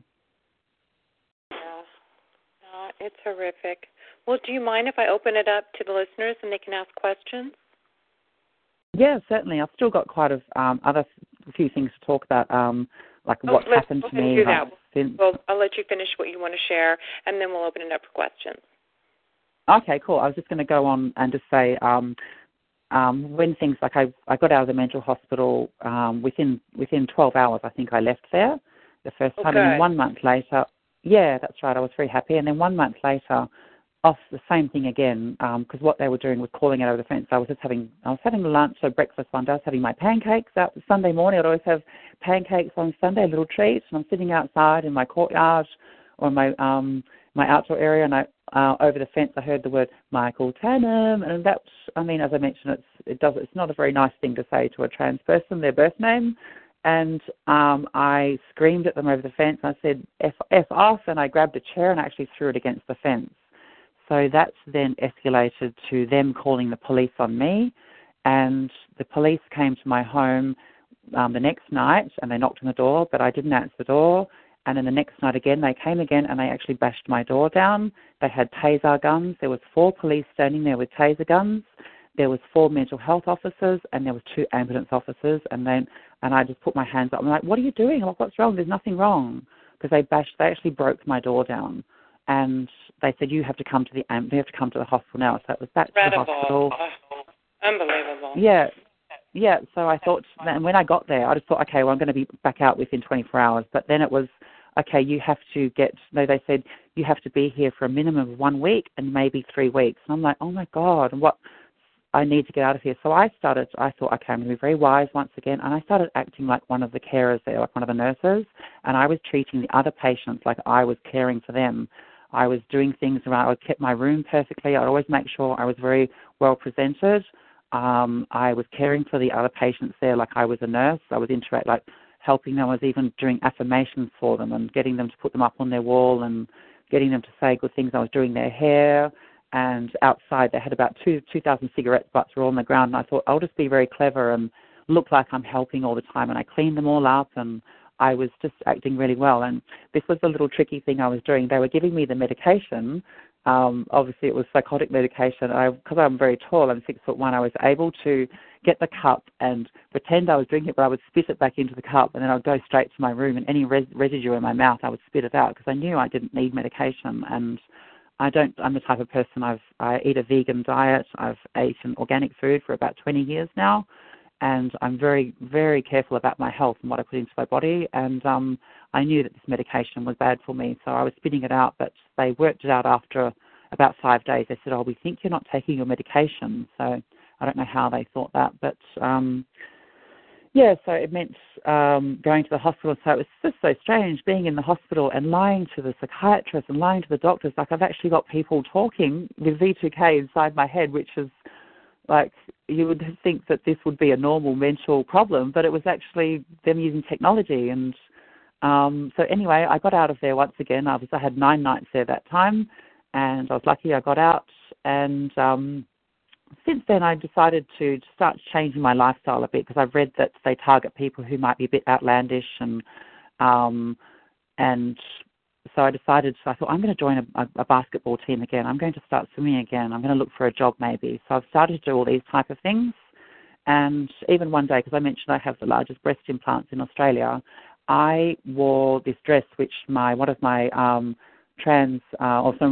one of the drag queens from the Connections nightclub in the Court Hotel, which is where she also performs. She's a designer here in Perth, and she makes outfits. So she made me this beautiful gold dress, and it had the whole front cut out, like the bust was missing. And I wrote on my breast with this beautiful shiny stick-on stuff that was all diamantes and things. I put the word stop, and I put V2K across my breasts. And I walked down the main nightclub strip here in Perth, and in 20 minutes, I had about 100 people take photos with me. And I told the people doing this to me, like the intelligence, I said, you people are crazy doing this to me because I stand out. I said, before you know it, I'm going to have the whole of Australia will know about this, and you should not have done this to me. And which is the reason why I'm now getting the top made up. And so I'm bringing a lot of attention to it. Even yesterday, I walked through the city and I had a sign in front of me. I wrote, "Stop Electronic Harassment, Google Targeted Individuals," and I put the little blue ribbon logo there as well from the Targeted Individuals Association. And I walked through the city, lots of people looking at me, of course, and so that's the only reason I did that, because I was just angry that they were keeping me up, like keeping me awake. I had 2 hours sleep the night before and 3 hours the night before that, and I'm driving a vehicle. It's like, how on earth, these people are crazy. Like, they should be, I keep saying to them, why is your agenda so hell-bent on making my life miserable? Your number one concern should be the welfare of the general public, and everything else should come after that. I drive a vehicle.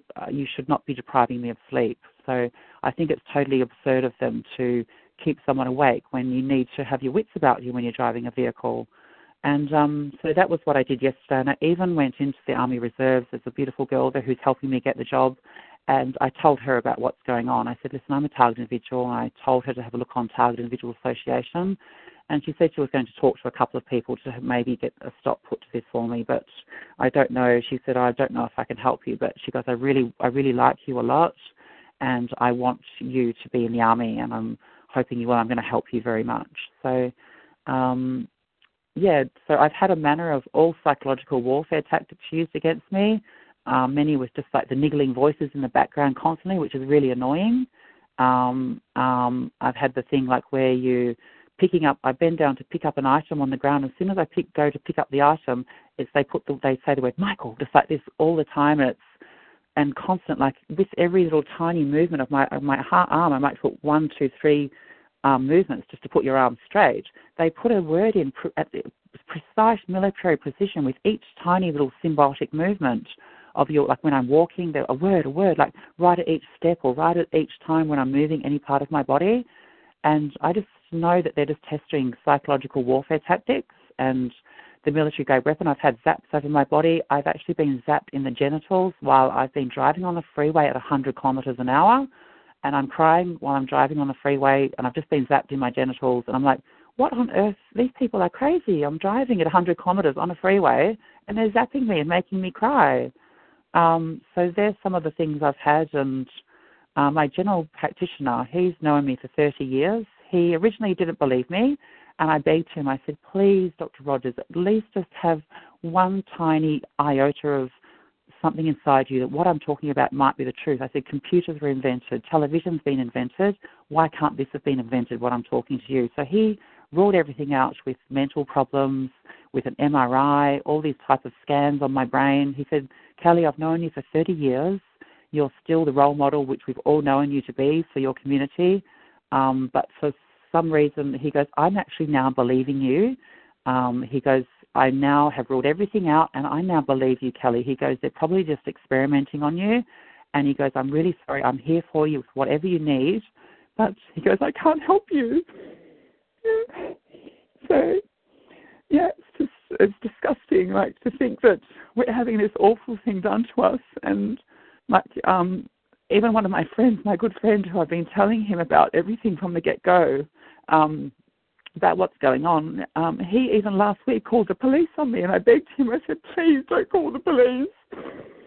And the police came out this night, and they spoke to me, and the mental health officer, the first one, who was a senior mental health officer, he was with the police officers, and I said to him I told him about all these great things I'm doing. I said, I'm going swimming every day. I've joined a ukulele group, because when I go to this ukulele group and everyone's singing, you can't hear their voices, which is a little tip for anyone who else is a TI.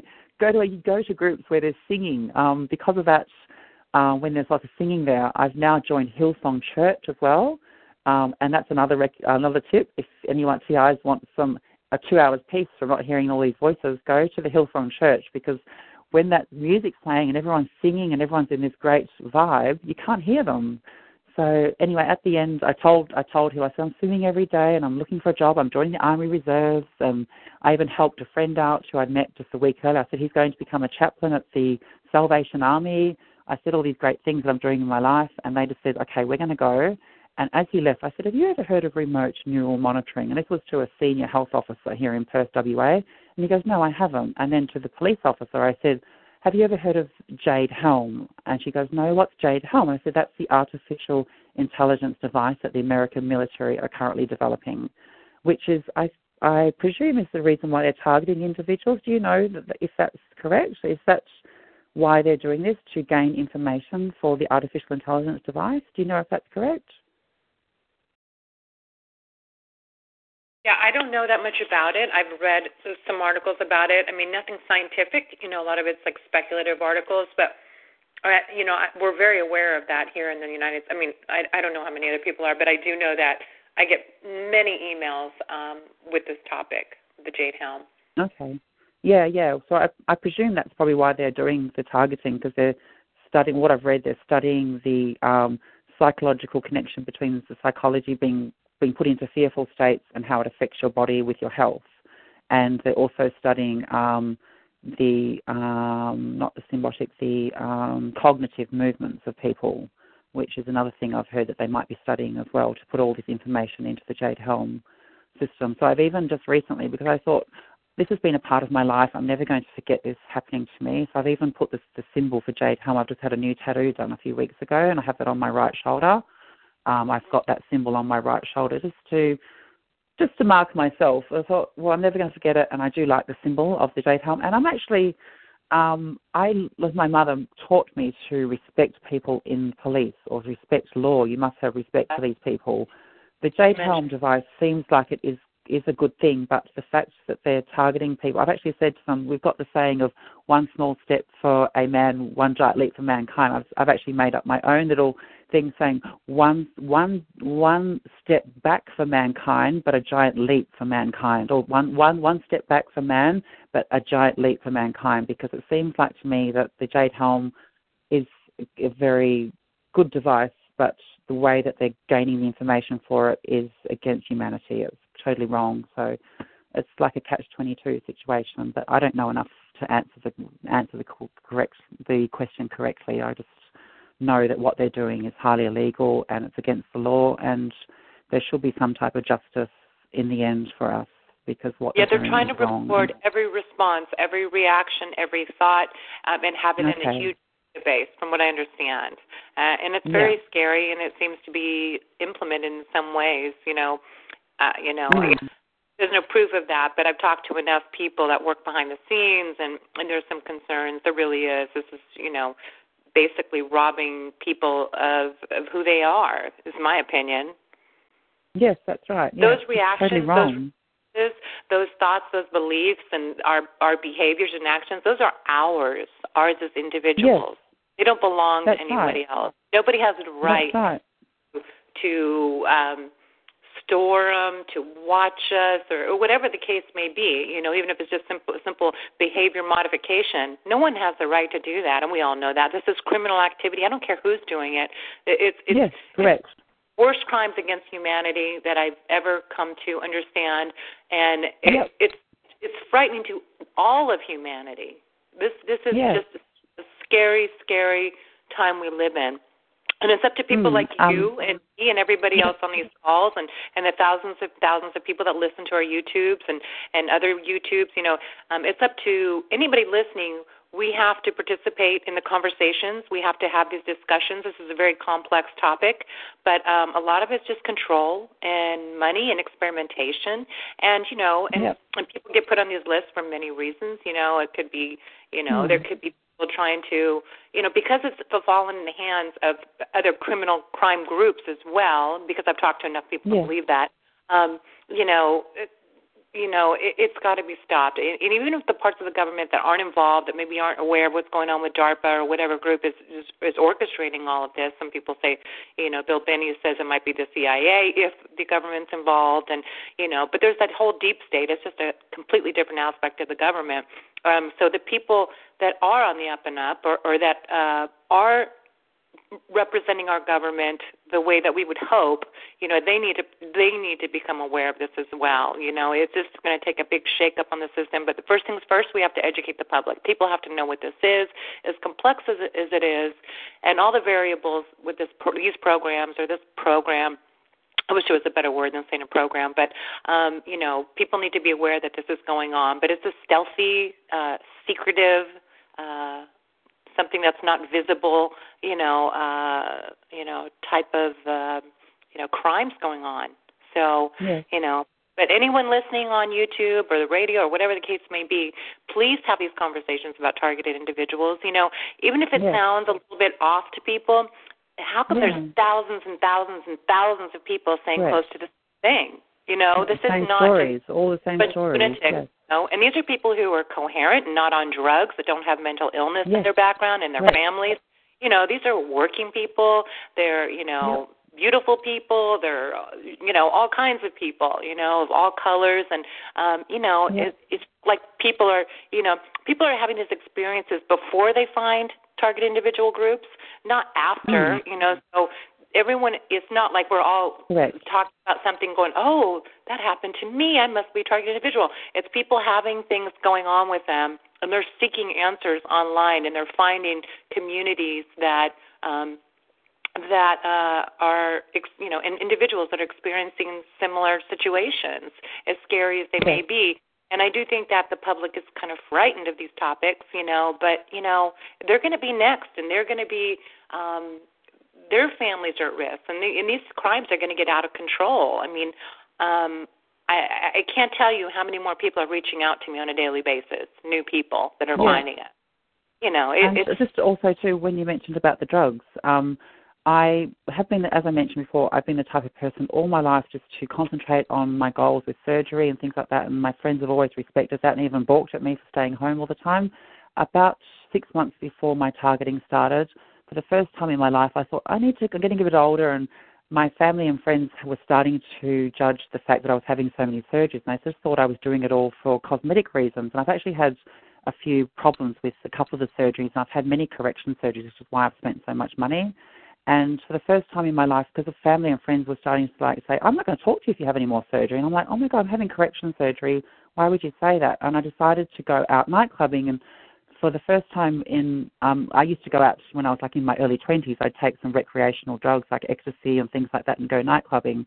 And that's what I did again for the first time in many years. I started to dabble a little bit in recreational things like going to the nightclub and taking a few things like that, which I believe is why they targeted me, because it helps to hide what they're doing. Because some of my friends knew that it was very different for me to take any types of drugs because I wasn't into drugs.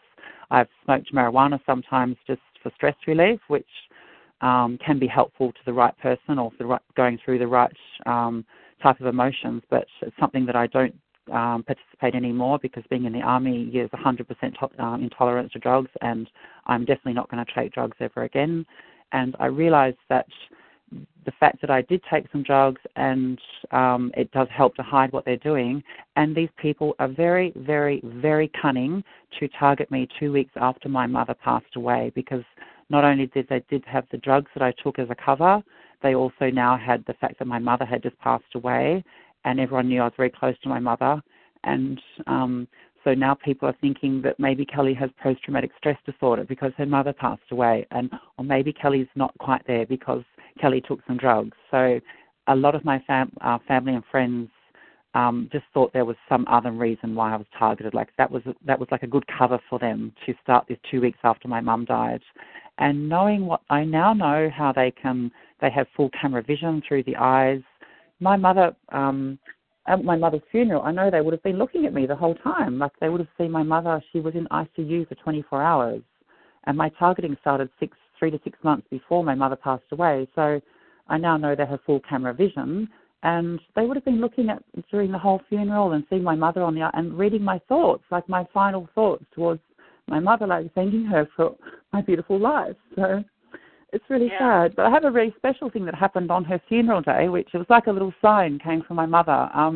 In between the hearse and the coffin car, as we got to the cemetery, this beautiful, very, very large monarch butterfly. It actually, this beautiful motion, it flew just between the hearse car and our limousine car, and this beautiful motion. And half an hour later, to 45 minutes later, as the whole family and all our family's friends were walking down to my mother's gravesite, exactly the same motion, a monarch butterfly, just flew perfectly in front of the whole group of us. And to me, it looked like the same motion, with like this beautiful up and down, like a wave motion. And it was amazing. It was like a beautiful sign from my mother.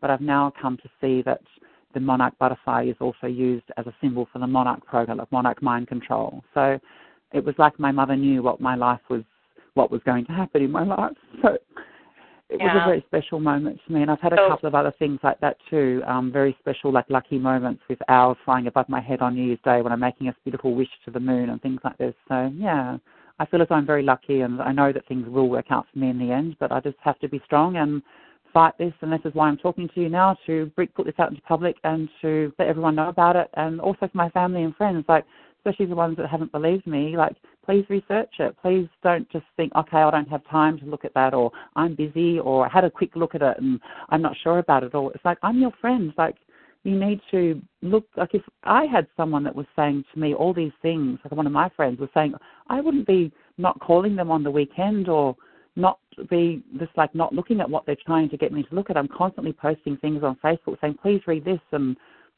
I don't have much support from many of my friends. There's a handful of people who believe me, and even like last week my friend called the police on me, and I'm the one telling the mental health officer and the police officer about all this, and it's just crazy. Well, you have 100 people. You have 100 people just on the call that probably feel for you and care for you. So know that people do care. And sometimes thank you.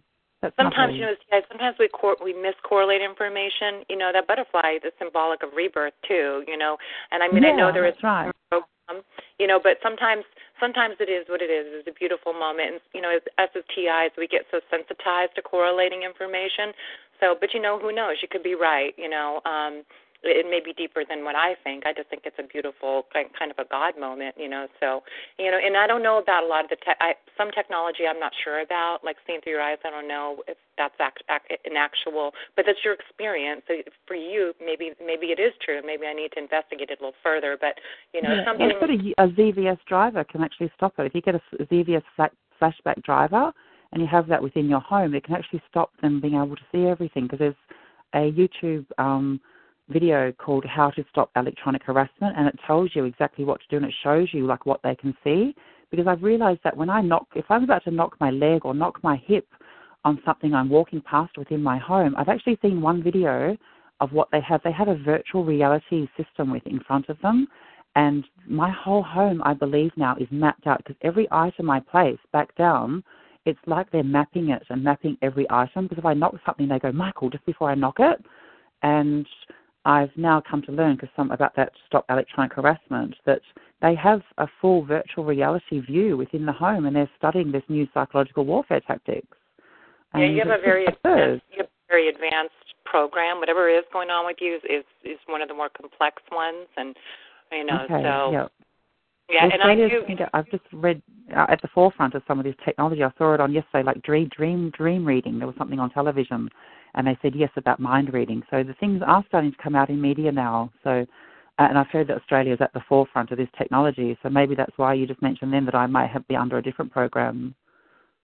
It's complex. Even on YouTube, they have technology to see visions. I mean, this is stuff you can find on YouTube. They have the machines. They show it hooked up to a person, and it's a rudimentary version of what people experience in our community. But and you can see the image, the thoughts of the person. It's vague, but definitely look it up, guys. There is the technology out there. It's on YouTube, and you can prove that yes.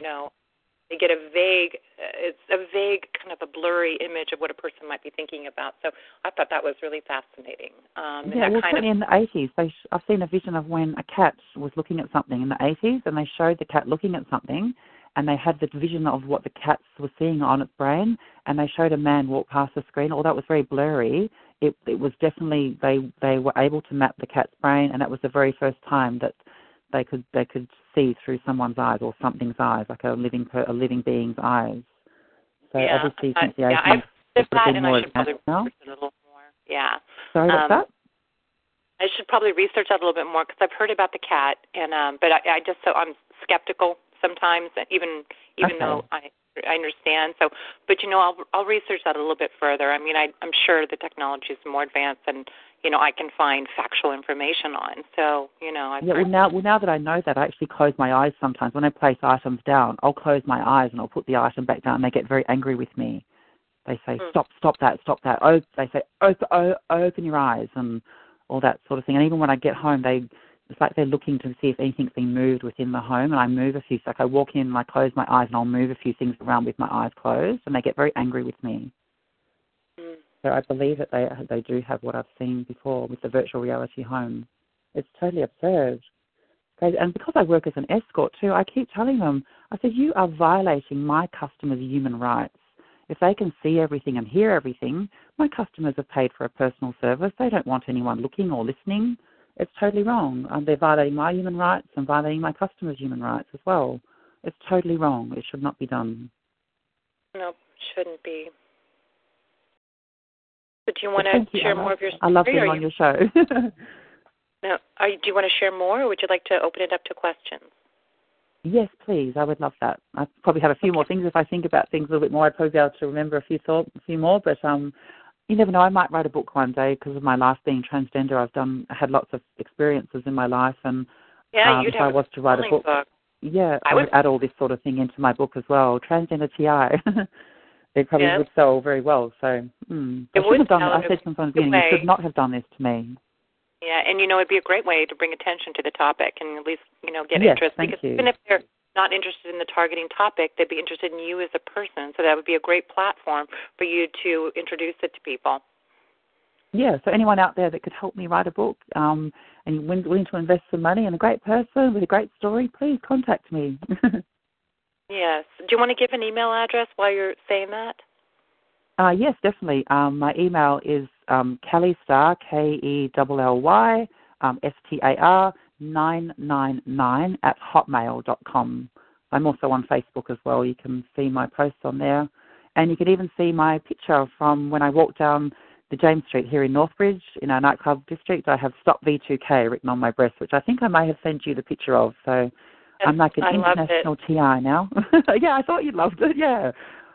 Hopefully you can use that as my picture on the YouTube picture. That would be quite a cool picture. I even thought about hiring. I have some friends that are models, and how unfortunately it seems like sex sells, but you know that, and having just beautiful women on there talking about it with shirts on, and I always have these ideas, and whatever it takes to get this message out, Yeah, that's right. Yep. Okay, so I'm going to go to. Let me open it up. I'm going to go to North Carolina. Yeah. Okay. Hi, North Carolina. You're on the air. Do you have a question for Kelly? Yes, I have one question. I wanted to say that I really liked your story. It's pretty powerful. Thank you. If I could ask, you're welcome. If I could ask you one single question right now, just to keep it short, I guess it would be this. It sort of sounds to me like there's somewhat of a connection to the modeling and the entertainment industry. You kind of mentioned your career and photography. You mentioned a few different things.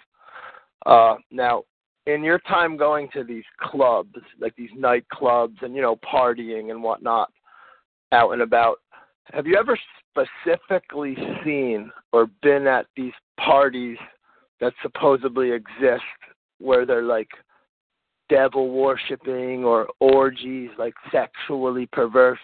Because that's the kind of person I feel you got to be a sick person to target someone and harass them. So when I hear these rumors of the entertainment industry and these bizarre sexual and devil-worshipping behaviors, I was hoping that as an insider like you could specifically touch on that. That's my question. I think the military thing you mentioned at the very end is a little weird, but, it is what it is. You seem like you want to do it. Again, I like your story. Thank you. Yeah, well, just on the military thing, I think it would be a great thing for my community, would show that we can do anything. So that's one of the reasons why I want to do that. And I want to show to all my family and friends now who aren't believing me that I'm a great person. I'm going to show you all how great I am, and I'm going to do great things in my life. But in regards to that, your question, no, I haven't seen anything that I've read about it. And the only thing I can sort of come up with, it's like a front to maybe scare people a lot more who are targets. It seems to me, I'm sure that all these international intelligence agencies, they would have to have a lot of knowledge being in that type of business. So it seems to me that maybe that satanic side of things has been used as a front to scare targeted individuals. Although they did try to abduct me, and I've read since about snuff movies, which I didn't even know the meaning of before I Googled it, because they said to me that you were going to be used in a snuff movie, all this sacrifice, which I've read about. It's like that's all been brought into it just to scare people a little bit more, just to show that, just to scare you a little bit more. But yeah, so to answer your question, no, definitely I haven't, and I'm glad I haven't. And I'm glad that the nightclubs I go to don't participate in that sort of thing, and I don't go to any parties that do all that sort of thing. But no. So the answer is no, I haven't seen anything, but I have seen lots of people following. The first day I started telling my family and friends about what's going on, I had about 5 of these black brand new cars following me in the street, and I felt very threatened. But that was the very first day I started telling people. I had all the gang stalking. I had 5 brand new black cars, and they were following me. And there was even people at the park where I was going to. They were looking at me, really staring at me, and things like that. And I felt very uncomfortable. It looked like they were trying to get me into a car. There was someone looking around constantly, and there was this man in this van parked next to me, and he looked like a really beefy guy. I was very scared, thinking that they were going to drag me into the car, because it was in a car park, and the car park was empty, and they parked right next to my car. But there was a couple of people in the park, so I don't know whether that was just to scare me or they actually were trying to catch me, because that was the day I tried to tell people. So who knows? Maybe that side of it there is that side of it, and I'm just glad that I'm not part of that. That's definitely not my life. I do church cleaning now. My mum was a volunteer at the St. John of God Hospital for 34 years, and I've taken her spot doing church cleaning at the church where I was baptized. So I'm definitely not in that type of thing, and I'm glad I'm not. I'm involved in the church a lot. Yeah. Well, thank you. Thank you very much for asking. Now I'm going to go to Matthew. Hello. Hi, Matthew. Hello, can you hear me? Yes, we can hear you. Hello. Hi, Kelly. Thank you for sharing your story and your views. My name is Matthew, and I'm one of the coordinators, along with Ella, of an organization that we have called Freedom for Targeted Individuals. Yes, I've seen that online. Yeah, it looks very good. And I've spoken with a couple of TIs in Australia, and one thing that I think is going on in Australia, or actually I'd like to get your perspective, but it seems like there are many, that targeting is pervasive in Australia, but there aren't really, that your community there hasn't really crystallized any organizations or support calls. There's kind of a lack of that in Australia. Would you agree with that? Oh, definitely so, yeah. That's what I've been thinking about a lot lately, that we don't have, like I mentioned, I'm trying to meet other target individuals here in Australia. I haven't met any, which is why I think that because you've had it going on in America for many years now, the gang stalking I've read for 10 years or more, but it just seems to be very new here in Australia, and we don't have any support here. It's maybe why, as Ella mentioned, that they may be doing things a little bit harder towards me, so they're getting away with a lot more here in Australia, where it's, but here in Perth, I mean, they might be getting away with a lot more, but it's a very small town. Like a lot of people, if I tell one person, they'll tell another, and it can get around very quickly. So it's all that, because Perth's one of the smaller cities in Australia as well. They might be better in Sydney or in Melbourne, and I've seen quite a lot of posts about people in Brisbane being targeted, which is where I was on the Gold Coast, which is just on the outskirts of Brisbane. So I think there's quite a lot of it going on there. But, yeah, I do think that there is a big lack of that here in Australia, yeah. Okay. Well, as I'm sure you know, we have the big disadvantage in our human rights movement and our cause that the crimes are invisible. So unlike other human rights abuses, they're harder to document. But we have the advantage of the global reach of the crime and the fact that it cuts across all races, all genders, all walks of life, all types of people. And so that's a potentially empowering thing if we can bring those people together. And we have made some attempts to partner with organizations in Poland and Japan to a limited extent, but there are language barriers. And so if you see an opportunity, or if you feel motivated, or if the right opportunities arise, and you and some of your fellow TIs, your sister TIs, what have you, in Australia start to form and organize, you should get in touch with us, because we could potentially create partnerships and sister organizations in Anglophone countries. And so that's something that I think Ella and I would be interested in. And so you should get back to us if you make headway and you're interested in forming those kinds of partnerships. Yeah, well, it's funny you say that, because when I told Gary Owens, who has the site Targeted Individual Association, who's taking the UK and the Spanish governments to court, he mentioned to me a couple of days ago when I told him about the top, he said, would you like to start our organisation in Australia, because I think there's a lack of that here. So, yeah, I mean, it's something I know would be good to help people who are going through it. And, yeah, I think that we should start something like that here in Australia and put the word out more that there is some help here, because it's not fair at all.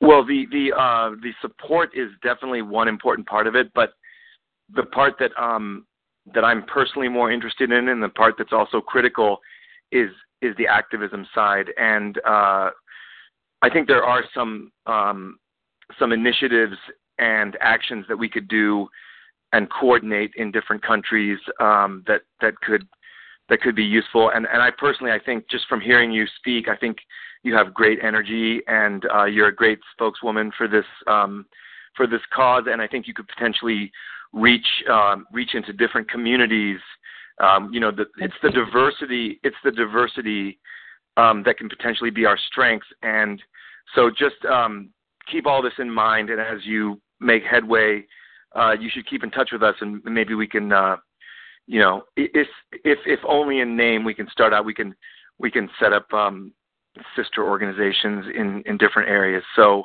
anyway, I'm really glad you're speaking out. I think you have. I think you're well spoken and you have great energy. So thanks a lot.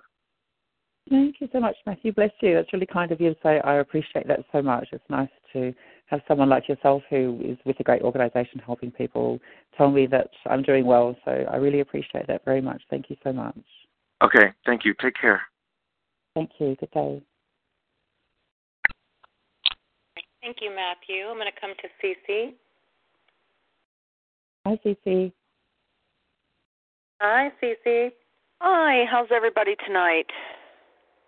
Okay, good. Considering all. Good. Thanks, Kelly, for your testimony there. You, both of you were discussing about the intelligence agencies or government doing this. You have to remember that corporations are behind this as well, and that includes corporate or how do I want to say government corporations, corporations that do work for government. And remember that gal who's now in Russia, who was a TI from, I think, Australia. I could be wrong. Dawson, I think is her last name. I think she indicated that in WikiLeaks it indicates that government contractors are part of targeting. So it's corporations, all sorts of corporations have their hand in the cookie jar, private investigators, and I just the other day was listening to someone who has been researching this. I can't remember. I listen to as many as I can who are researching this technology, and he said that this technology is available for and being sold. So it could be, like as I have thought before, major corporations are buying this technology and using it against whomever they choose, including, for example, injured workers. There's several injured workers that are targeted. Whistleblowers are targeted. So there is definitely, without a doubt, corporations who are participating not only in the organized stalking part and the tactics utilized against TIs, but I would go as far to say as they probably also have the technology and are using it. I think of what Dr. Robert Duncan and Dr. John Hall said, that you don't need to be implanted to be tracked by this technology. All they need is your EEG. And how they get that, whether it's standing behind you with some sort of handheld technology or otherwise, they're able to get it. Obviously they're able to get our brain signature waves or, whatever the EEG is. So everybody needs to know, never leave out corporations. And think about it, too, when you go to work and the tactics are used against you at work, that's another corporation, and it's your employer who's participating in these programs against you. So the corporate element needs to be mentioned anytime you want to identify a government agency as the culprits behind these heinous programs. So that's pretty much all I wanted to say. Thanks so much. Yeah, well, just to add to that too, I've read about that, and I thought to myself, because of the psychological warfare tactics I've had used and practiced against me, I presumed that it probably would be the intelligence agency, because I thought, why would they go to such lengths, and why would they be practicing? It seems to me they're practicing these tactics. Why would they go to such lengths if they weren't from the intelligence agency practicing with this new type of weaponry which can be used? So I presume that it probably would be the intelligence agency here in Australia, which is ASIS, the Australian Secret Intelligence Services. I'm pretty sure that's the correct terminology for it. I presumed it is them only because of the tactics that have been used against me. I think why would a corporation waste their time? But yeah, I have read that as well. It's very sad that anyone would do this to someone. That's totally wrong. And I keep saying to them, it's something I keep saying to them, just remember, you're illegal. Don't think you ever have any right to speak to me with voice to skull, or don't think you have the right to speak to me with any authoritative voice, because you're being illegal and I haven't done anything wrong. I don't deserve this. Yeah, so it's good to speak back to them with some type of authority back to them. And that's what probably I would say to other TIs as well. Just keep saying that to them. And I often always say to them, what would your mother and father and your grandparents and your brothers and sisters think of you right now if they knew exactly what you were doing to me? I said they would all be very angry with you. So you need to think about that, because one day, I believe in life after death, or we think we have a soul. So one day they'll be with their family again, and they'll have to answer for what they've done wrong, whether that's to God or whoever we believe in afterlife, or if we believe in their spirits. But I do believe that, and of course their families would think that was horrible, and they don't like, whenever I mention their mothers and fathers, I said, what would your mother and father think of what you're doing now? They say, stop saying that. They said, we hate it when you say that. And just to say to you, I've actually given my perpetrators a name. A counsellor I spoke to recently, she said that's actually very good, because it's like you're the one in, like, with the power. You've given them a name, so I've given them all names, and that's like I'm in control of them. So it's good to know that we can be in control. Don't think that they're in control, because all their actions only come from what we're planning to do or what we're going to do the next hour. They do everything around about what you're going to do for the next hour or two, or for the last couple of days they've been depriving me of sleep. I think they're wanting me to be upset today because they knew I was planning to come on the show, so they've been very harsh with me for the last couple of days. They're trying to upset me as much as they can before I come on the show, which is what they did this morning as well. The last couple of hours before I came on the show, they were really trying to get at me, trying to get me very angry and get me really worked up. So I went out for a little while, and I was just in the shop, and I was just laughing away, and I was just kept saying silly things to them. I kept myself busy with laughing. So, yeah, thank you so much for saying that. Yeah, thanks, Cece. Okay, now I'm going to come to Massachusetts. Hi, Massachusetts. Hi, Kelly. It's so good to hear you tonight. Are you able to hear me? We can hear you. Yes, I am. Yes. Thank you so much. You're very welcome. Gosh, your story is heartbreaking, and found myself getting teary-eyed in places. And some of the things you spoke of, I also related to on a personal level. So I thank you so much for your story that you shared, and I hope this brings you in connection deeper with us as a group. Thank you so much, Lucy. You're welcome, and connects you to those in Australia nearby, so that you can reach out and touch someone when you need to get the support, or just run things by people. We get a lot from each other, bouncing off ideas, and even if it's just the comfort of someone listening, it really helps. Yes. I do have one question for you, and that is, you spoke of a conversation you had with a senior health officer. I think you said it was a senior health officer. Yes, that was just last week, yes. And I didn't quite catch the name of this artificial device that the military is developing, so I'd like to be able to look up to research that and understand it better. Would you actually spell it for me? Yeah, Jade Helm, Jade, and then Helm, Helm. If you Google that and then have a look at the videos, you'll see there's like a picture of the falcon, I think, which is used in the American crest. I think that's the picture there. If you have a look at that one, you'll see a very well-spoken woman who speaks very knowledgeably about the topic, and she goes through all the patents and everything about the brainwave manipulation and the voice to skull and all the things they're doing. So the fact that there's all these patents there as well, which helps to get people to understand that this is reality.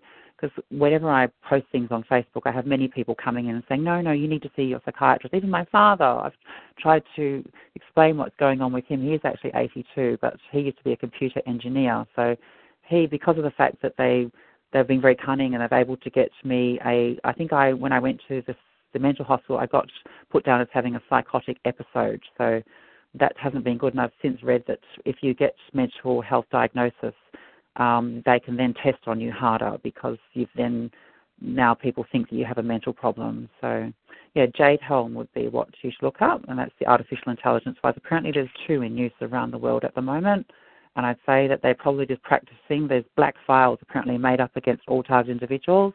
It's like a fake file, and they're running those files through the Jade Helm system to test the system at the moment. Okay, that's very helpful. And I just wanted to add one more thing before I leave you for someone else's questions. I just wanted to say I second what Matthew Aaron spoke of. You are an incredible spokesperson. You're eloquent and extremely well-gifted. So I just encourage you to continue on with that. I know that you'll be great for people who need you in the TI community as you reach out to them. Oh, that's awesome. Thank you so much. That you don't know how happy that makes me feel. It's really, really, really kind of you to say. I love that so much. Yeah, thank you so much. You're welcome. Good night. Bless you. See you. Okay, so now I'm going to come down to East Maryland. It's Vanetta.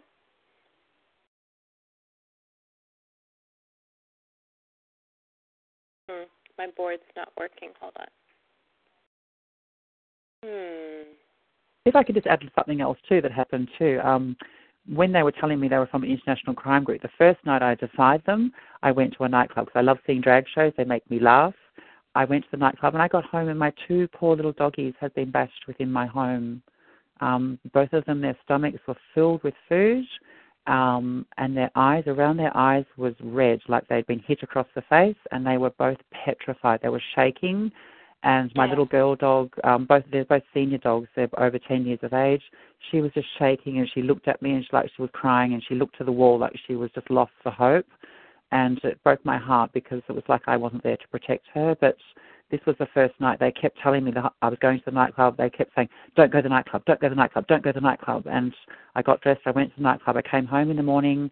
And then that day, I realised they had been bashed. Like after an hour or 2 of coming home, I thought, oh, my dogs are acting a bit strange. And I'd look at them a bit, and I realised around their eyes was red, and they were petrified.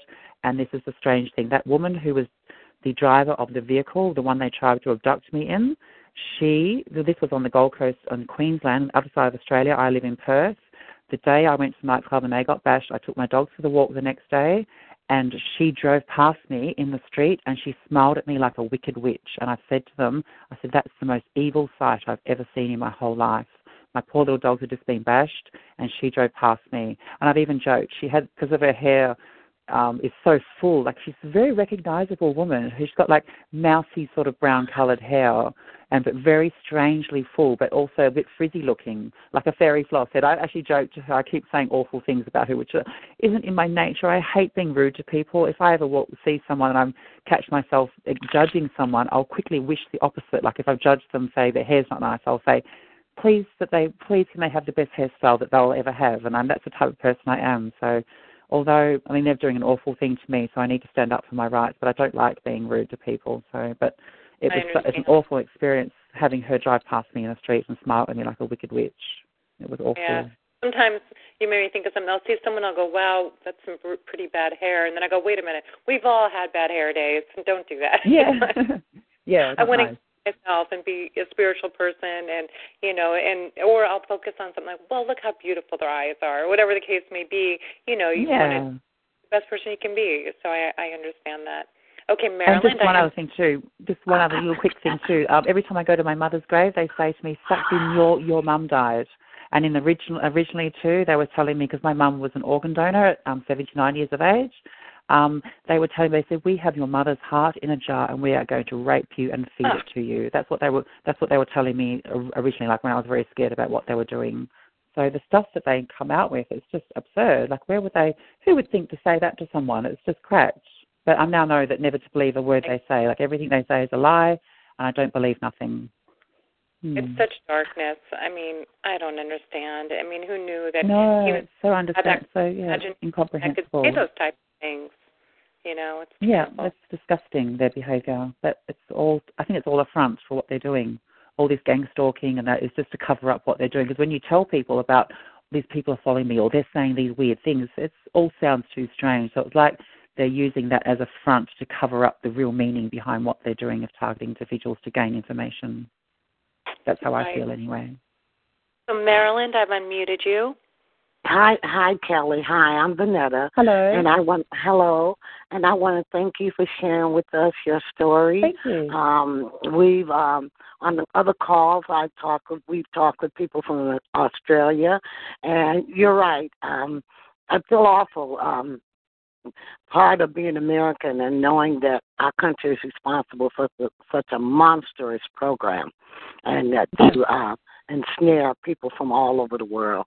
But I want to thank you so much for standing up. I think you're very brave, and certainly, and the fact that you maintain your poise and your sanity with all that they put you through, I think it's wonderful. And the fact that you're speaking out about it, you know that you haven't done anything wrong, that you were targeted.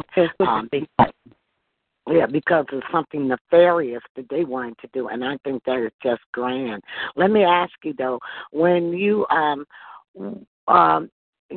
you shared a lot with us, why do you think they put you in the program? Or why, we all ask this question, why me? Why? It's what my friends and families, like I try and tell them what's going on. They say, but why would they do it to you, Kelly? Why would they do it to you? And it's like, well, if I knew, I'd be telling you why. But that's our number one question. Why do they do it to me? So to answer that, because they call me by my birth name and the fact that in the American military you're not allowing transgender women, I presume it's because of the only fact they just don't like me because I'm transgender. And they've even said that. They said, we hate transgender women. So, and the fact that I work as an escort as well, I don't say that I've had full surgeries.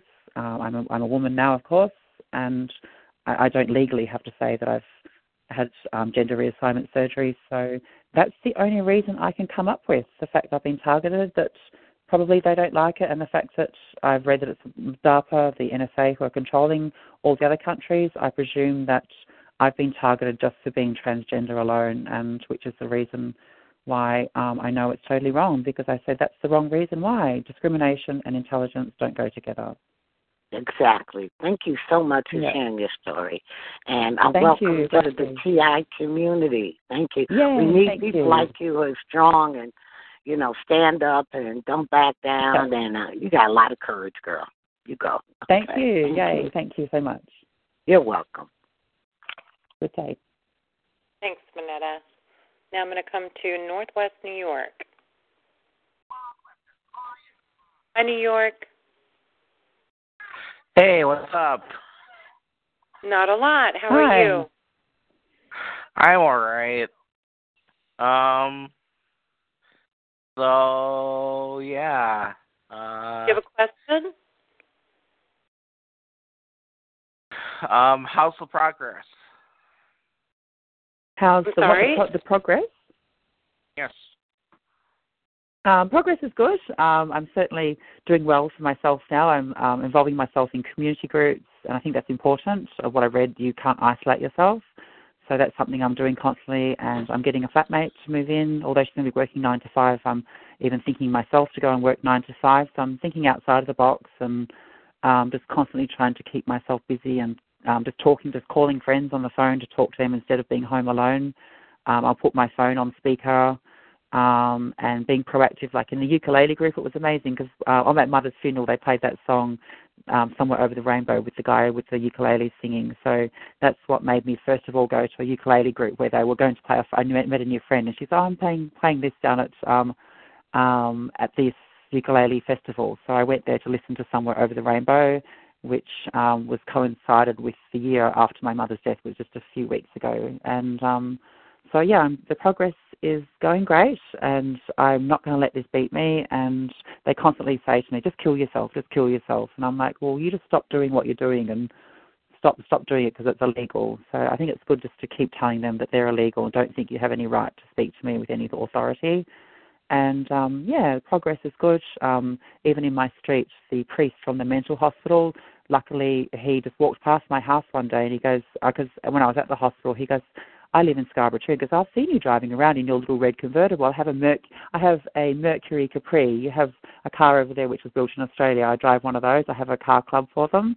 And he goes, I've seen you driving around with your loud music. So he actually lives in my street, and I've now got beautiful friends up the road. I can go to his house whenever I like, and I can pick roses there, and I can take them to my mother's grave. So I often go to my mother's grave, and I across the whole grave. I sprinkle about like 100 roses, like from 100 roses, sprinkle all beautiful coloured petals. It looks beautiful because I threw one little pink rose into my mother's grave when she passed away. So we had a little connection with roses. So progress is definitely good, and it's great to come on here. It feels very empowering to put my story out there, and I probably urge anyone else who's going through the same thing just to definitely tell lots of people. And I've now learned that that's our best hope, is to get everyone to know about this, the general population to know about it, because that's going to help us in the end. Agreed. Thanks, Kevin. I'm going to come down to California. Thank you. Hi, California. Sometimes people are on mute or they've walked away. Yeah. Hello? Yep. Hello. Hi. Oh, I just want to say thank you. It is just so admirable to have the courage to speak out. And, that's what's going to get this notice, and that's what's going to change the current. And I thank Ella for bringing wonderful people like you on to the call and speaking up, because I can tell you that I was in the Air Force, and I can tell you, where Christchurch is. We had trips going there. We had planes going there all the time. If you look up Military Operation Dreamworld, you will see all these incremental bases. They took down the big bases worldwide, and they've made little mini bases to cut out funding and maximize with the minimal personnel and use, the drones. The major bases we have where I know where the drones are. So anyway, I was 19 years in the Air Force, and I wasn't sure how I felt about this, but it's changing now. So if people go in to the military and they're already transgender, if they are already in, they can't kick them out. Yes. And that's changing too. I mean, this presidency and these old fogey military generals from the Marine Corps and the Army that just have this brash, I could never get with that, the attitude. So I support you, and I want to give you my number. I'm Amy, and there's another woman, Bette, from Australia. I don't know what part, but my friend Feather has her number, and she has a big plot of land with a bunch of animals, and you could get with her. And I know about Jade Helm. When Jade Helm happened, I did not know what I did not know until I connected with this Navy wife in Virginia who told me she was the one that broke that story with Jade Helm in 2015. That's when they really came at me, when I started telling other vets and active duty, what do you know about this Jade Helm? And all these senior retirees were telling me, oh, yeah, we know about that and more. So that's when I really got annihilated and attacked. But I'm a whistleblower. I always have been since I was little. Before I even went in the military, I always stood up for myself, and I encourage you to keep doing the same, because all of these people on here have your back. And I'll be more than happy to give you my number to pass on to Feather, to pass on to Bette, who's in Australia. And we will beat this. I was stationed in the UK, and so I knew there was a lot of weird things going on there at RAF near Sussex, in Essex County, near Ipswich, about an hour out of London in '85. So I know about Jade Helm. I know about so many Black Ops experiments that I didn't know because we didn't have the internet then. But then I came to find out in 2003 when I left active duty after my first contract was up and was in that first war campaign. We were bombing Libya, and then Desert Storm, and then Operation Iraqi Freedom. That's when I really went all out. And I'm like, I expect I'm going to go to Leavenworth for this, for protecting these 2 airmen that they were trying to beat down just because they get joy out of doing that. And I'm like, this is for all the people that feel disenfranchised. I'm doing this for y'all. It's worth going to prison for. I had a good life. God has allowed me to go places and meet people and wonderful people of all different cultures. So, I'm just saying thank you, God, for that. Now I think it's my time to be a martyr. And don't feel bad about it at all. I don't have any regrets, And if they take my life, we know we go into the next realm. Every soul that God created is going to go into the next realm, whatever that is. And we all have to answer for what we do or don't do. And, I catch myself constantly trying to correct myself that, did that come out right? No, maybe that didn't sound right. Let me correct myself when I said that. I didn't mean it how it sounded, so let me restate that. So all these great people that I just feel so entitled to know and privileged that I don't know, not that I would never, I thought about it, but I would never give them the chance of me taking my own life. So if anything happened to me, I told some other TIs, if anything happens to me, it's not going to be at my own hands, and I'm unafraid. They killed my dad 2 years after I came back, so I know what you mean about grieving your mother. My mom, she's an alcoholic and substance abuser, so she was just never there, mentally or whatever. But my dad, I grieved. I prayed. I begged God, let me trade places with him, anything. But it was just a slow kill, and they made him suffer through it all, too, because I did work with senators high up. And you should look at MI6 and see who is all at the head all the way down to the bottom. And about the Israeli Mossad, they're involved, too. They have been. And many more factions. I could tell you more about who I talked to. This former defense prime minister of Canada, who's in his 80s, talks about a lot of what you just mentioned, and other people on the call have mentioned about many of these things, these covert things, because a lot of these elder people, they're getting close to death, so they want it off their chest. And there's a 50-year time period where classified and top secret information can then be opened up, depending on the circumstances and the things surrounding it. But it has to be kept for 50 years. But I want to give you my name and my number. You are loved and you are welcome, just like everybody on here has got such a beautiful soul that I pray for all the time that we win this war, and we are winning this war, whether you want to believe it or not. I can tell you the things I know and share with you and share with others, and, thank Ella for her beautiful soul, to be so welcoming and make everybody feel so at ease and comfortable in telling their story. So my number is 760-994-5292. 5292, is that right? Yeah, it's 760-994-5292. So I'm between Orange County and San Diego. I kind of go back and forth because I go to the VA for my health care, but I don't go if I don't have to go, because we know they tried to do the same with me that they did to you, trying to lock you up, even though I didn't give any exhibits that I was crazy. Just I mentioned Jade Helm, and they freaked. Okay, I got 76099, and then after that I didn't get after the 99. Oh, I'm sorry, 994. 994. 994. Sorry, I got 994, and then 5292, and they've gone. I've gone through like 12 phones in 3 years that they've crashed because they're afraid of me, and they're afraid of information. They're afraid of us sharing information. But that's our strength, and God is our strength. It's interesting you mentioned the MI5 or MI6, because I know that in Britain at the moment there's been a new law passed. I'm not sure if it's for pre-op transgender people or post-op as well, but if you have sex with someone, you have to disclose that you're transsexual with these people. So I know that we are a sovereign nation of Britain, so I don't know. They've actually said to me, yes, we're going to use you as the test subject to go into court, and we're going to try and bring that law into Australia. And just one other thing I want to add, they've actually said to me, because I'm now on the radio, we're going to have ringing noises put in your ear constantly. So that's something I've been thinking, oh my God, by doing this, are they going to get angry with me? Because last few days they've been putting lots of ringing tones through my ears and those frequencies and things. That.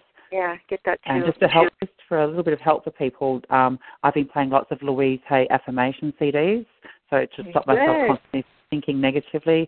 And I've been running the frequencies, because if you Google love frequency or sleep frequencies, because I know they're working with frequencies to affect people's moods, awesome. You can have them playing in your home all the time. So that's another little tip for people as well. To Google love frequency or sleep frequency and use those as well to help you. Music, dancing, anything to distract your attention away from what they're trying to do, their little show or whatever, following and or also whatever. Another thing too is to not think to communicate with them. If you can speak to communicate, because they don't like it when you speak to communicate with them. They want you to be thinking, and it's like they don't, and they don't like the TV being on for some reason as well. I don't know why they don't seem to attack me so much when the TV's on. Because your attention is diverted. Such a strange thing to be talking about all of this, but it's happening. We need to talk about it. Yeah. Absolutely. Well, thank you so much. And it's a pleasure and a privilege to meet you. And thank you. I will give you a call. I'd love to hear from your friend. I'd love to go to her farm. Yeah, thank you. She's very supportive. We can move down to Arizona now. Hi, Arizona. Hi, Ella. And hi to your guest. Hi, everyone. Hi. I just want to tell your guest and the community that Targeted Justice has started, and we are also in the process of creating satellite websites for our website, Targeted Justice. What is happening is that the foreign citizens are getting blocked. And so the only way to get around that is to take our website and create satellite websites. And so we are now going into 6 different countries. One is Australia. So I'd like to go back to that and contact us. Yes, contact us. And then we have on our website, we have a template for an affidavit. And I'm encouraging everybody to please send in your affidavit. Take that template, fill it out, and send it in so we can put it on our website. This is the only way that we're going to bring this stuff down, is to expose and to tell our stories. Yes. And so then I just want to also say, too, that, we have a lot of great people who are helping us with research. We have a great team who they do a lot of great research as well. And we have discovered that the satellite systems are being run out of Schriever Airport in Colorado Springs. That is where the command center is. And so we actually traveled there just very recently, and we protested in front of Schriever Airport. And we got a lot of attention. Some of it was not good. It didn't go bad, though. It was fine. But we stayed there for a number of days and handed out a lot of flyers. Richard Lighthouse himself handed out over 450 in one day. So, we're trying. We're trying to get the word out there. But we're trying to determine where the command centers are. And so for the satellite systems, it is in Colorado Springs. That's where the satellites are run, at Schriever Airport. So go to our website. The information is there. Ella is on our team as well. And what's the website called? TargetedJustice.com. Targeted Justice. Okay, great. Thank you. We just got our 501 3C status, so we are now a nonprofit. But I would love, I'd love for you to get in contact with me, and maybe you can, be instrumental with contacting us, and so that we can finish up doing our website in a satellite website for Australia. We also have another one in India. So. Awesome. Yeah, I just hope because that that's what's happening. I don't have any. I don't have any shielding in my home, so I hope that they're not going to be using these directed energy weapons on me more now because they know I don't have any shielding here. I can't afford to buy a Faraday cage and things at the moment, so they keep saying to me, yeah, we're hitting you with directed energy weapons. And because I've heard about other people saying that their parents were killed, I thought to myself, what's to say they didn't kill my mother? I mean, it's such an awful thing to think about, but who knows? You just don't know with them. Because she died of a heart attack and a stroke. So, and then I've learned that they can do that with the weapons they have. They can make you have a heart attack or stroke, or that's cooking your organs. So they keep telling me, because my head feels hot sometimes. They keep saying, yeah, we're cooking your brain. So they said you're going to die a horrible death. So I'm certainly not going to be hurting myself, and I just hope that they're not doing that to me because, yeah, it's not fair. No, it's not fair, and you're very courageous. So. We need targeted justice. Targeted justice, yes. So yay! Thank you. Bless you. Look at our information. So thank you, Ella, very much, and thank you for coming on the show. You're welcome. Thank you. Thank you. Okay, so we have time for one more question. Let me go down to. I think at Colorado when needed, but I'll go to Northwest California. Hi, Northwest California. Oh, hi, Ella. Thank you for unmuting me. Hello. Wonderful guest. Thank you, Kelly, for all of your information. It's really, really good to put it out there. I wanted to ask if you knew of John Finch in Australia. I've seen, when I've Googled a lot about what's going on, I've seen the name there, and I think I've sent him one message, but I didn't hear anything back from him before, but I have seen his contact details there. So I tried to call his phone. I couldn't get through. I think I left a message. I may have sent an email, but I've never heard back from him. But, yeah, I have seen on him. Okay. I'm sure he's difficult to get a hold of. He does have a Facebook page. And the reason I mention him is because he's one of the biggest activists in Australia. And he has a listing of all of the other targets in Australia. He's also... Oh, good. Yeah. I mean, I'm sure it's going to be difficult because, our communications are hampered. Just be nice about it. Yeah, but okay, great. Thank you. I would certainly keep trying to get in touch with him because he can put you in touch with anybody else in your country that's going through this, and that can be that. We'll do that. I also wanted to say I wanted to mention just a few things briefly. One is that your story is very valuable because I don't suffer from V2K, but a lot of people on this call do. And I think you really show that you really should not listen to these people. And you certainly... Yeah, I've had it for 1 year now, the V2K. Yeah. Well, you certainly shouldn't follow their directions. Yeah, no, definitely not. No. When don't I get into heard... any cars. when I heard how close you were to getting into real trouble because you were trying to save your family and do what they were telling you to do. And, I just want to point that out to everybody here that, following these directions can really get you into much worse trouble, no matter what they say. Also, I wanted to just, Cece mentioned... Susie Dawson, who's actually in Russia now, and she's a target from New Zealand, not Australia. She says that her targeting has stopped in Russia. A couple of people have said that, actually. It's a real interesting situation we're in, but she's definitely someone worth looking at. I've spoken to someone who's gone to Dubai, and they said that their targeting from Australia is still the same. They were in Perth, and they're living in Dubai now, and it's still the same. So. Look, she said she was fighting the good fight in New Zealand, and she says the NSA is in New Zealand and Australia. She said the NSA is what, sorry? In New Zealand and Australia. Yes. She is somebody to, listen to her videos because she's very knowledgeable. And she said that she went up to Europe to try to get away from that, and she didn't get away from it until she went into Eastern Europe, and specifically Russia. And she's actually trying to get political asylum there, but it's complicated. She's also running for the Prime Minister of New Zealand while she's in Russia, so it's a very interesting story. I don't think the Russians are very good to the LGBTI community, so I don't think I'll be rushing there very quickly.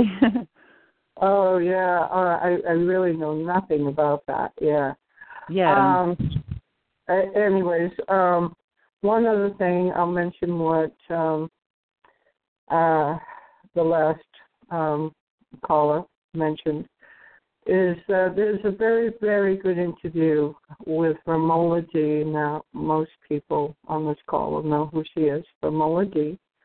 and Richard Lighthouse about what Yaya was just saying, about how he claims, and I think he's an ex-NASA scientist, please correct me if I'm wrong, he claims that this Air Force base in Colorado is just about the only place on Earth that this could be done from. And the interview is fascinating. Everybody should listen to this. It's about an hour long, and it's Romola D. and Richard Lighthouse. And if this is true, which it sounds like it is, we've got some work to do. That's all I can say. Yeah. Anyways, we're getting there. Hang on and get all the support you can. And thanks so much for coming forth. We all learn so much. Sorry? I'm sorry, say that again? Oh, I was going to say that the voices I've been hearing, there's a male and a female voice. They're definitely Australian voices, so whether they have technology because I know that one person can speak into the device and the same voice comes out all the time, which is what I knew straight away. There must be more than two people talking because they were there. If I go up to the toilet in the middle of the night, same person, always talking. Any time of the day, they're always there. So I realized quite quickly it can't be the same person, but the two voices I hear constantly, and there has been two other voices to seem like they're in control of the two people. There's been Australian voices, and they've come along and they said, Kelly, I'm the head of ACES here in Australia.